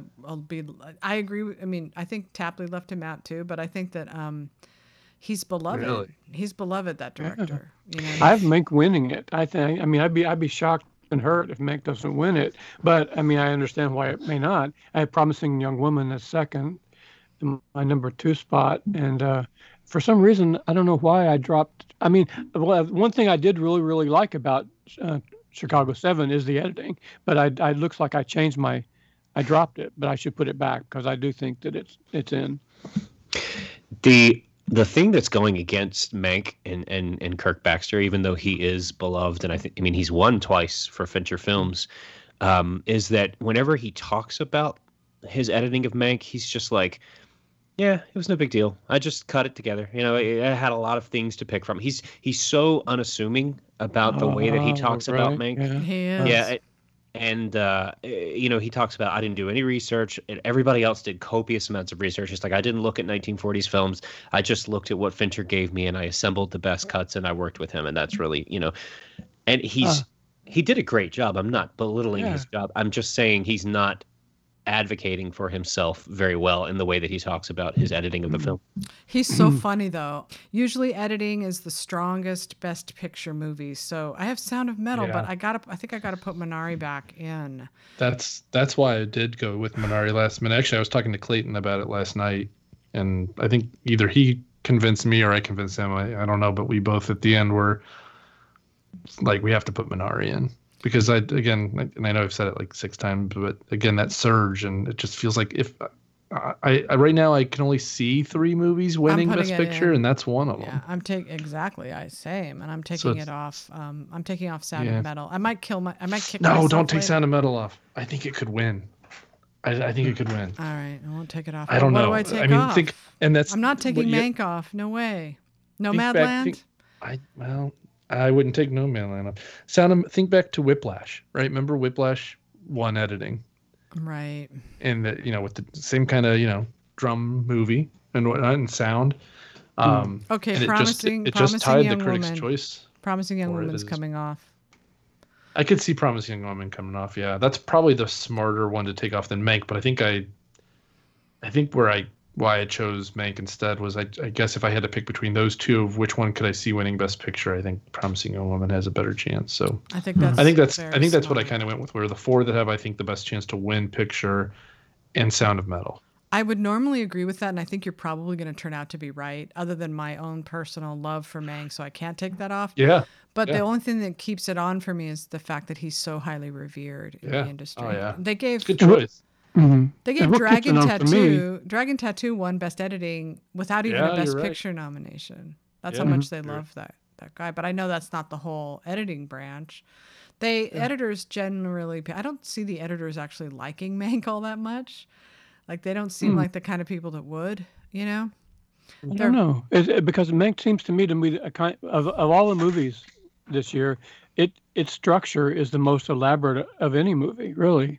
Yes, exactly. And it goes back and forth between flashbacks and go ahead. Yeah. I was just going to say, except for maybe something like The Father, where the editing of that is critical to the success of the film, is the way that film is put together. Did it get? It's probably my favorite edited film. It got an editing nomination at BAFTA, right? It did. It did. Fuck. Yeah, the British loved The Father. Apparently, it hit all the right places.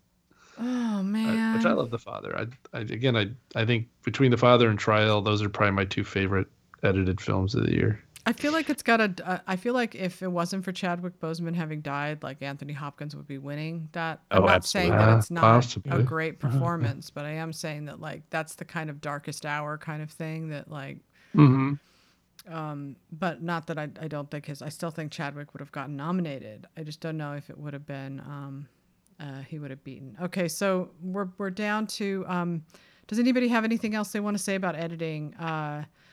I just really quickly, anybody who doesn't read the site, David Fincher did a really neat thing with Mank, and I don't know if the editors will notice this or if they're going to care. I feel like Mank's going to turn out to be the movie everybody loves to hate pretty soon here in a couple of weeks, but I think that they just, for whatever reason, but when you are a projectionist at a movie.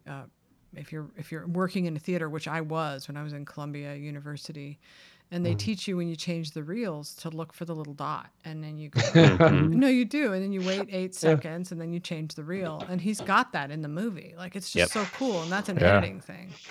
He had that in Fight Club too, I think, right?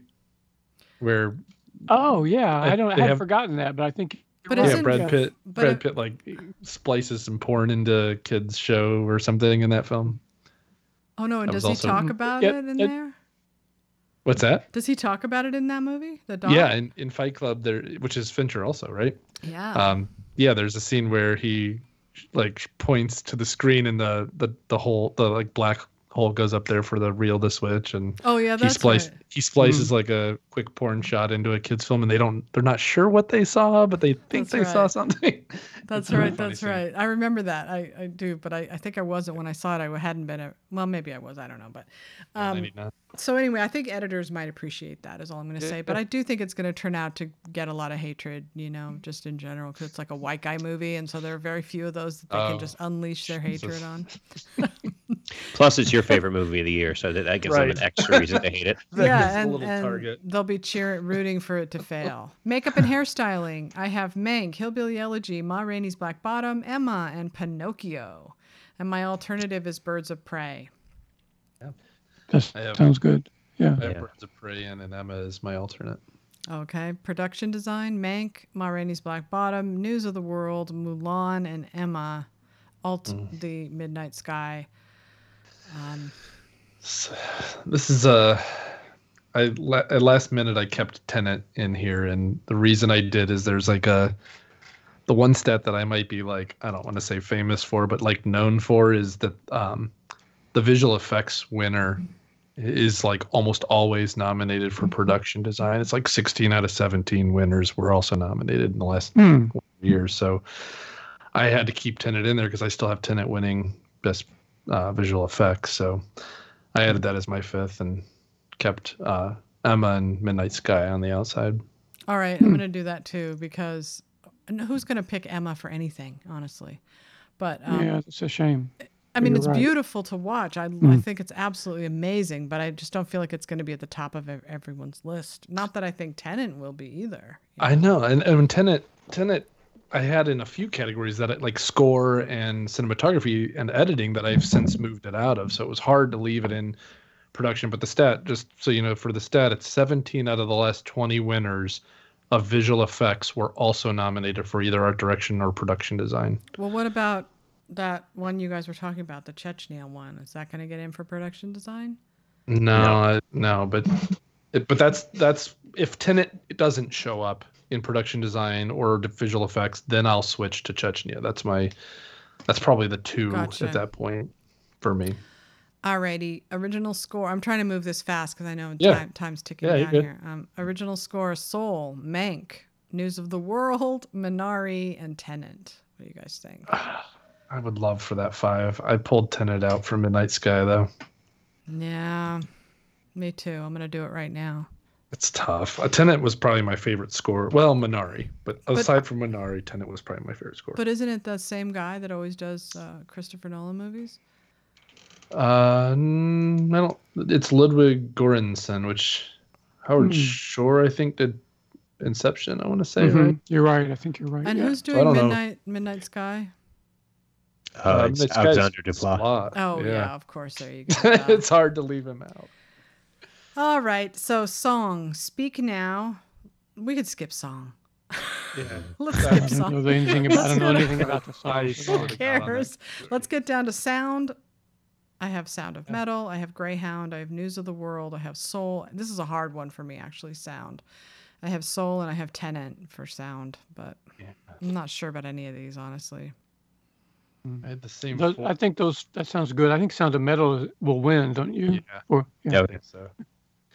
I had the same first 4 you mentioned, but I pulled Tenet out of just about everything, and I put Ma Rainey in there just for the fact that, like, you know how musicals used to get in sound mixing, they were like the easy pick there. That's kind of where I was going with the Ma Rainey pick. So I don't know, that might be a bad choice, but I did that, and then when they didn't get a Cinema Audio Society, I took it off. I know, but they got the sound editing side, which I thought it'd be the other way around. So I was kind of shocked by that, but.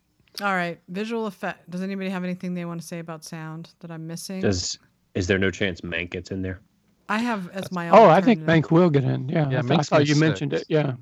Who would That's you? my What, 6. what do you dump if you're going to put Mank in there? Right. I hope not Greyhound, because Greyhound was one of my favorite sound films of the year. I mean, News of the World might not get in there. Yeah, a lot of gunshots though, and stuff like sound effects. I don't That know. one shooting scene in the mountains, that seems like a very sound. Is that the only one, really? There's one really long extended one that's very sound like, because remember it's the sound editors too here. Yeah, you're right. Okay. Soul, Tenet, I feel like is not going to get in. I just feel like people don't like the movie, and if they don't like the movie, they're not going to predict it. That's what I'm afraid of. So I'm going to put Judas and the Black Messiah in sound. Ooh. Because there's a lot of sound in it. It's probably going to be wrong, but there's a lot of shooting and loud. Not just that, the ambient sound of things in the background and the room sounds, like when there's groups of people gathered for his speeches and everything, is excellent. I mean, the spatial dimension of it is just so authentic and real sounding. It just it's really unlike the sound of any movie I've heard for a long time. Yeah, I think that's a really good choice. And it's an excellent choice. Real quick though, before we go on from sound, I just want to say, and I know this will probably be annoying because you guys don't like it, but Trial of Chicago 7. I think I watched it again last night. I'm putting that in there. That's going to get in there. Yeah, giving it another round. One of the things I was looking for as I was watching it were things like production design, sound, the bubble things that could it get in, and there's some really, really good sound work with all the rioting going on, and you can still hear the dialogue. The sound mixing, I think, is like if these were still separate, I would be picking that for sound mixing for sure. They used that medium cool. They used medium cool as an inspiration for the sound. Oh wow! Yeah, an excellent inspiration. Yeah, and they I interviewed them, and they talked about this courtroom and how every time Frank Langella talked, they amplified his voice because he was the ruler of the courtroom, and so they reflect that in the sound design. That's pretty. Which I thought was interesting. Yeah. And also the rule we shouldn't forget is that when you have a favorite movie, that like if you weren't trying to pick the movie that was directed by a woman for Best Picture, Chicago 7 would be the front runner right now, considering how popular it is. So it does make sense. I'm just saying it makes sense that the sound people, the crafts people, the sound, and it would be in there. I don't know if it. Yeah, that's a tough one. I was thinking about taking out Soul too on that. I'm gonna take it out and put in Trial of Chicago 7. Just after saying that out loud and you saying that, So what are the 5 you have now? So now I have Sound of Metal, News of the World, Greyhound, Trial of Chicago 7, and my dark horse one would be Ma Rainey's. Oh, yeah, you have Ma Rainey, yeah. All right, I think that's a good choice. I don't know what to do in sound. It's hard. All right, visual effects, Tenet, Midnight Sky, Mulan, Welcome to Chechnya, and the one and only Ivan, which I have in there because of Chris Tapley. God, I watched the trailer for that just to get an idea because it got the BAFTA nom, and I mean, it is... I don't know. I don't want to say anything mean, so I'll just say I don't have it in my 5 after seeing that. All right, so trailer. I haven't watched the movie, but I don't know. You might as well put Doolittle in there as far as I noticed that you had that, but I actually don't even know what it is. What is it? It's a Disney Plus movie. Oh, okay. Yeah. And it's got a lot of really incredible animal stuff, right? Oh, yes. And Angelina Jolie has been stumping for it for whatever reason. Is she in it? Is she a voice? I think she might be a voice of a character. She's been talking about it for a long time. So did you leave Mank out for Ivan? I don't have Mank on my visual effects. No. Okay. That's the one I have instead of. But I just default to Mulan in all these categories, a movie I have not even seen.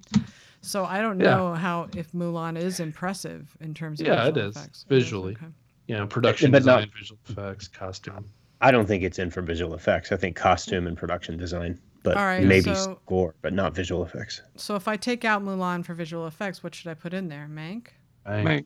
Alrighty. Mank. I would too. Okie dokie. So animated feature. I have one that nobody's picking. So we have Soul, Wolfwalkers, Onward. I have Earwig and the Witch. You guys probably don't have that. You probably I hated that movie. Is it bad? Oh, I thought it was so bad. All right, then I'm taking it out and putting it in. I don't know. The Willoughbys is much more likely. Yeah, the Willoughbys seems to be a popular sleeper here. Did anybody else see Earwig? Because I don't want you to pull it out. I didn't see it. I know. I was only picking it because it's so. I thought it was so bad, and I usually like Studio Ghibli. I can never say it. That's why I had it in there. That's the only. Yeah, reason. And I had it there too. And it's actually on Hulu or HBO Max, something like that. And so I checked it out. But oh my God, I was bored to death by it. Shit. So. All right. So Okay. So I Don't shoot me if I'm wrong though. No, it's okay. I just went with the status quo here. I'm going to have to go back on Gold Derby and change all these. I think that I do think listeners will like this conversation, though. I think it'll be fun for them to hear our process of. Yeah. I know. I'm trying to hurry. I'm sorry. Okay. No, you're fine. So what did you have? So my final 5 is probably like everybody else's: Soul, Wolfwalkers, Onward, The Croods, Over the Moon. Yeah, same 5. Yeah, because that's Universal's only opportunity other than Trolls World Tour, but I think they're really working on Croods. Okay. All right, documentary feature. I have Crip Camp, which nobody else has, but that's produced by the Obamas. Okay. Yeah. So, My Octopus Teacher, Time, Collective, Welcome to Chechnya, and then I have All In as an alt. I know this is a hot mess, this category. That's I think a tough one. You're missing Dick Johnson is Dead. I know, but what do I take out? Time. So Crip Camp, Time, Collective, Octopus Teacher. Oh yeah, Welcome to Chechnya. There are 9. This is my toughest category of the whole thing. I still have 9 films that I could easily see All in this. God. I have, I think, the same 5 you have, except I have All In, The Fight for Democracy. I have that in there, and Crip Camp out because Stacey Abrams is behind Barack Obama. Yeah, but who? I know. Listen, but so many people want to give Stacey Abrams credit for like Biden winning. So I know, but who do they give credit to more? Barack Obama or? Well, look at it this way: Barack won his last year, right? For I know, but he and Michelle have been all over the place. Stumping. I know. It's a good pick. It's a good pick. So okay, I hear you. I stared at this list yesterday for so long. And I stared at Dick Johnson is Dead, and I said, that's never going to miss. That's never going to miss. But I could not find a place. Maybe Time gets out. No. Time is in for sure. What were your 5? Can you say them again? I missed. I have Crip Camp, My Octopus Teacher, Time, Collective, Welcome to Chechnya. Dick Johnson, that's my number 6. Is one that I like, along with Boy State, which I loved Boy State. But yeah, what is that movie, Boy State? What is that? Oh, I loved Boy State. That's the one on Apple. It's a Clinton thing, Bill Clinton. Is it really? Yeah, I thought he's involved with it because I was looking at the ads that Apple bought for it. And but what's it about, though? I have no idea. It's a bunch of young young Republican boys in Texas. They go through this political competition. I think it's every year, where out of hundreds of boys, they have to like decide who to elect, and they get into these like political battles, and they have these agendas. It's hard to explain, but it is very scary to see the future of the Republican Party. Basically, wow, yeah, sounds like more formal version of Lord of the Flies. Yeah, it really. That's a great comp. Yeah, I think I will watch it then. It sounds good, but it's not going to get. I know, but it's not going to get. It's not going to get in here.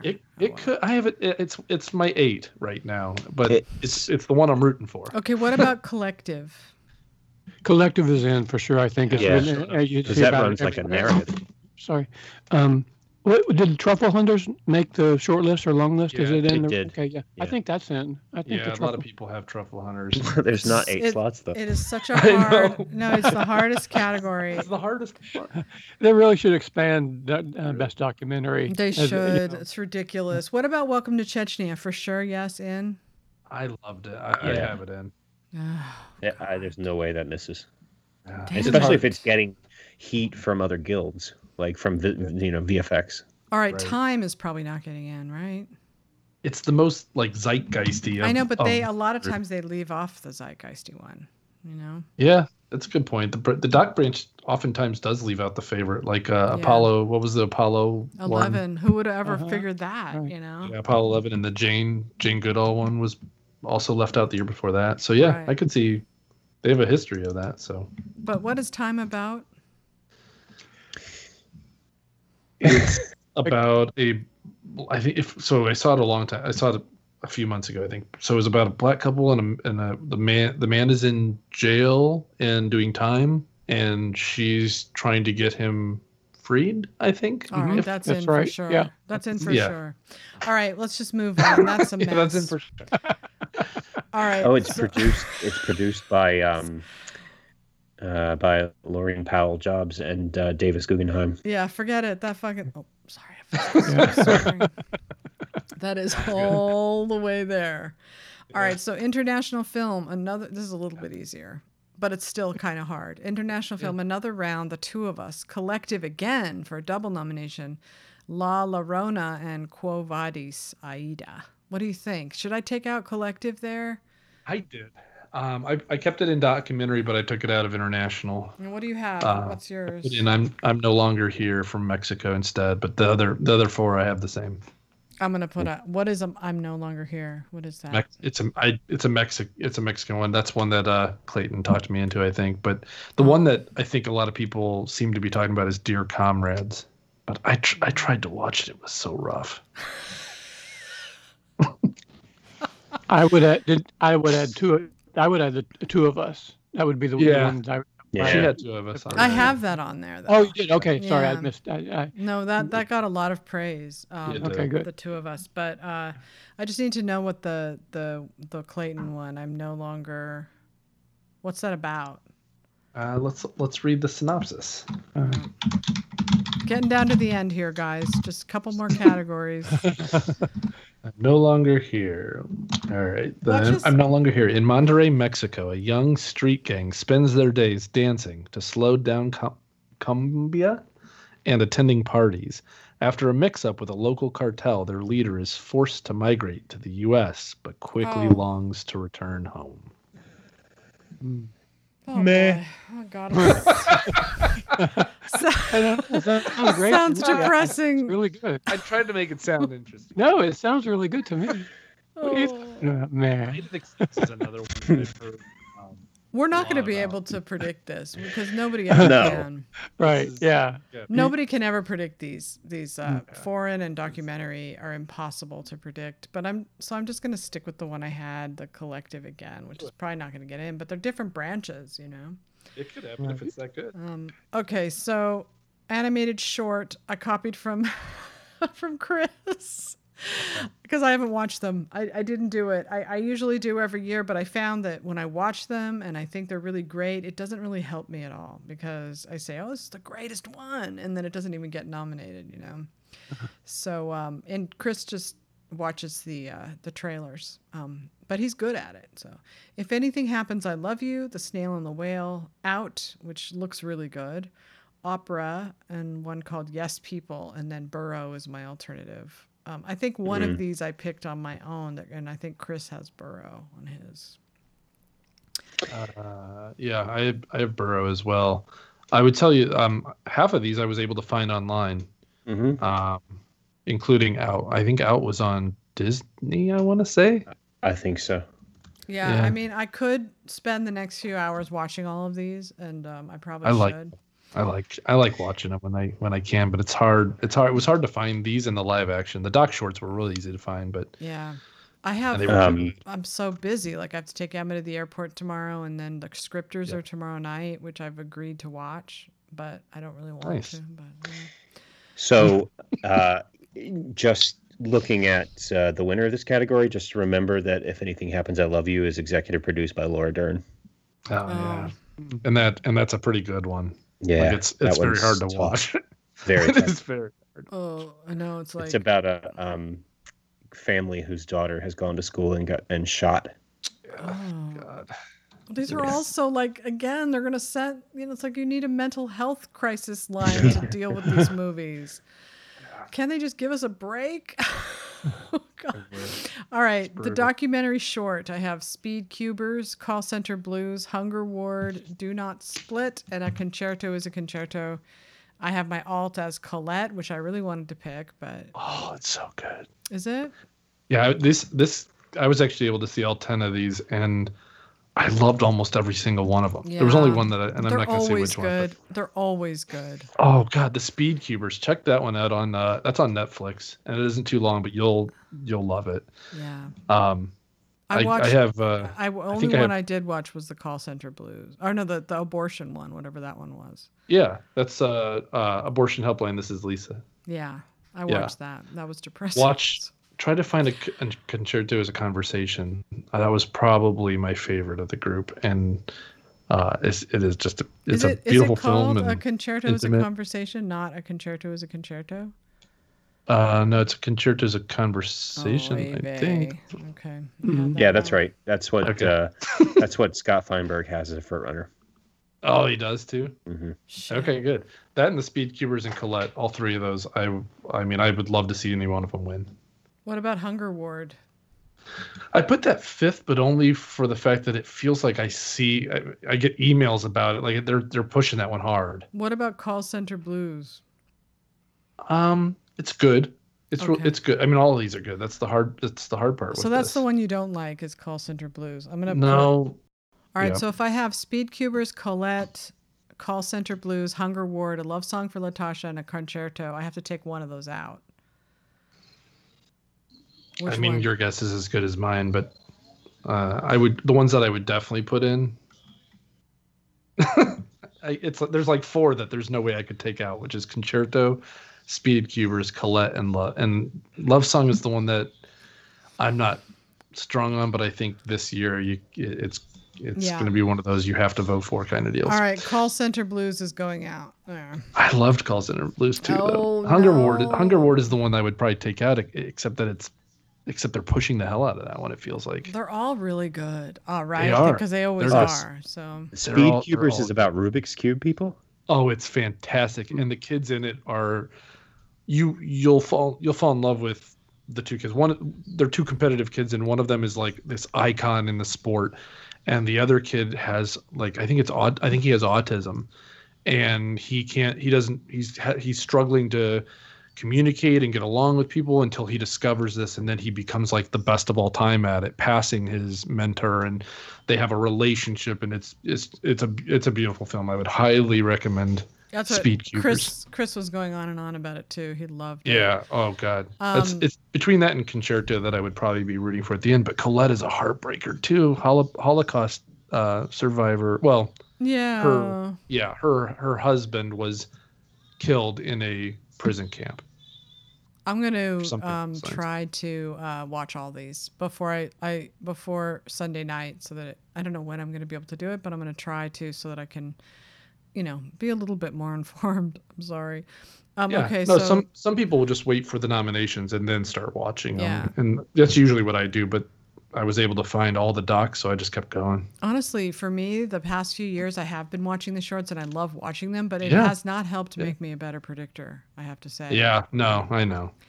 So, That's true, but you should do it anyway, Sasha, because you love them so much. I do. It They're all makes really you fall good. in love with movies all over again when you see them. Every year when you talk about them, they're inspirational to you. So They're you should just always watch them so for that good. reason. I know. And they're I always, do it. because they are the category in the Oscars, I think, that still cares about actual quality, and they really do Right. care. Yeah, all of them are great. Okay, last one, live action short. I have The Human Voice, which is probably going to win. The Letter Room, Two Distant Strangers, Da Yi, and Bitu. What do you have there, Mark? I had all of those except for B2. I have The Present. Yeah, that's my alt. Okay. I will admit the only one that I've seen is B2. Oh, If that's how you say it, which was really good. But reading the right now, because I haven't seen any other ones, I'm just reading synopsises and going with, and then The Human Voice is like the one that everybody's talking about. So that's going to win. That's Almodovar with Tilda Swinton. right. It's wonderful. It's great. Is it? Oh, you saw it? Yeah, I saw it months I ago. I need to see that. She's amazing. I think she's just her. Really? It's her and her dog saying goodbye to her ex-lover. It's great. It's totally Almodovar all the way. It's fantastic. I loved it. I loved it. So I have a feeling that's good. How does that lose, right? Yeah. I can see that. Probably going to win. But anyway, okay, so I'll switch The Present, which I have no idea what it is, with Bitu. But after this weekend, I'm going to at least try to watch these, because the live action are always my favorite ones. They're all good, though. They're all good. All of them. Documentary and animation. Like, I wish there was just an Oscars for the shorts. And they just didn't even have a part of this. Like, they were their own Oscar race, you know, and they had screenplay and they had directing and they had all that at a separate. I think that's one way the Oscars could evolve, is they could have separate Oscars for documentaries, separate Oscars for the shorts. Right. The shorts I always thought would be good to put on with the scientific Oscars and the honorary Oscars, but don't just push them aside. You know, air that somewhere. Mm-hmm. Yeah, absolutely. And they do. The great thing about the shorts is they do show them in the theater after of course they can't do it this year, but and they do make money. You know, they do. People go watch. I always pay to go see them. Yeah, I love it, and they're great. I highly recommend them. You're right that most of them can be found online. It's only total laziness as to why I haven't watched them. And being busy. You got time. You got 2 months, right? Yeah, exactly. That's true. That's true. But I shouldn't have. I should not have postponed it this long, but I did. So, all right, you guys. I have kept you long enough. This was too long, but I appreciate you staying on with me. You know, we could talk obviously for another hour, but we won't. So, thank you guys, and hopefully we'll check back in after the Oscar nominations on Monday. Right. Maybe we won't wait an entire week. Maybe we'll see if we can do a midweek podcast or something. If anyone can. Yeah. I don't know. Sounds good. We'll see. Yeah. Even if you guys want to on Monday, like after they drop or something. Yeah, it could be. Yeah, that'd be. You know, while everything is fresh, right? While we're still crying or whatever. All right, you guys. It was nice talking with you, and you too. We will catch you later. And good luck with your predictions. And I hope it goes well. Thanks. I hope we do really well all the way around. And happy belated birthday. Oh, thank you. Yes, happy belated birthday. Old lady. Okay. All righty. Talk to you later. Bye all. Hey, Ryan. Good night.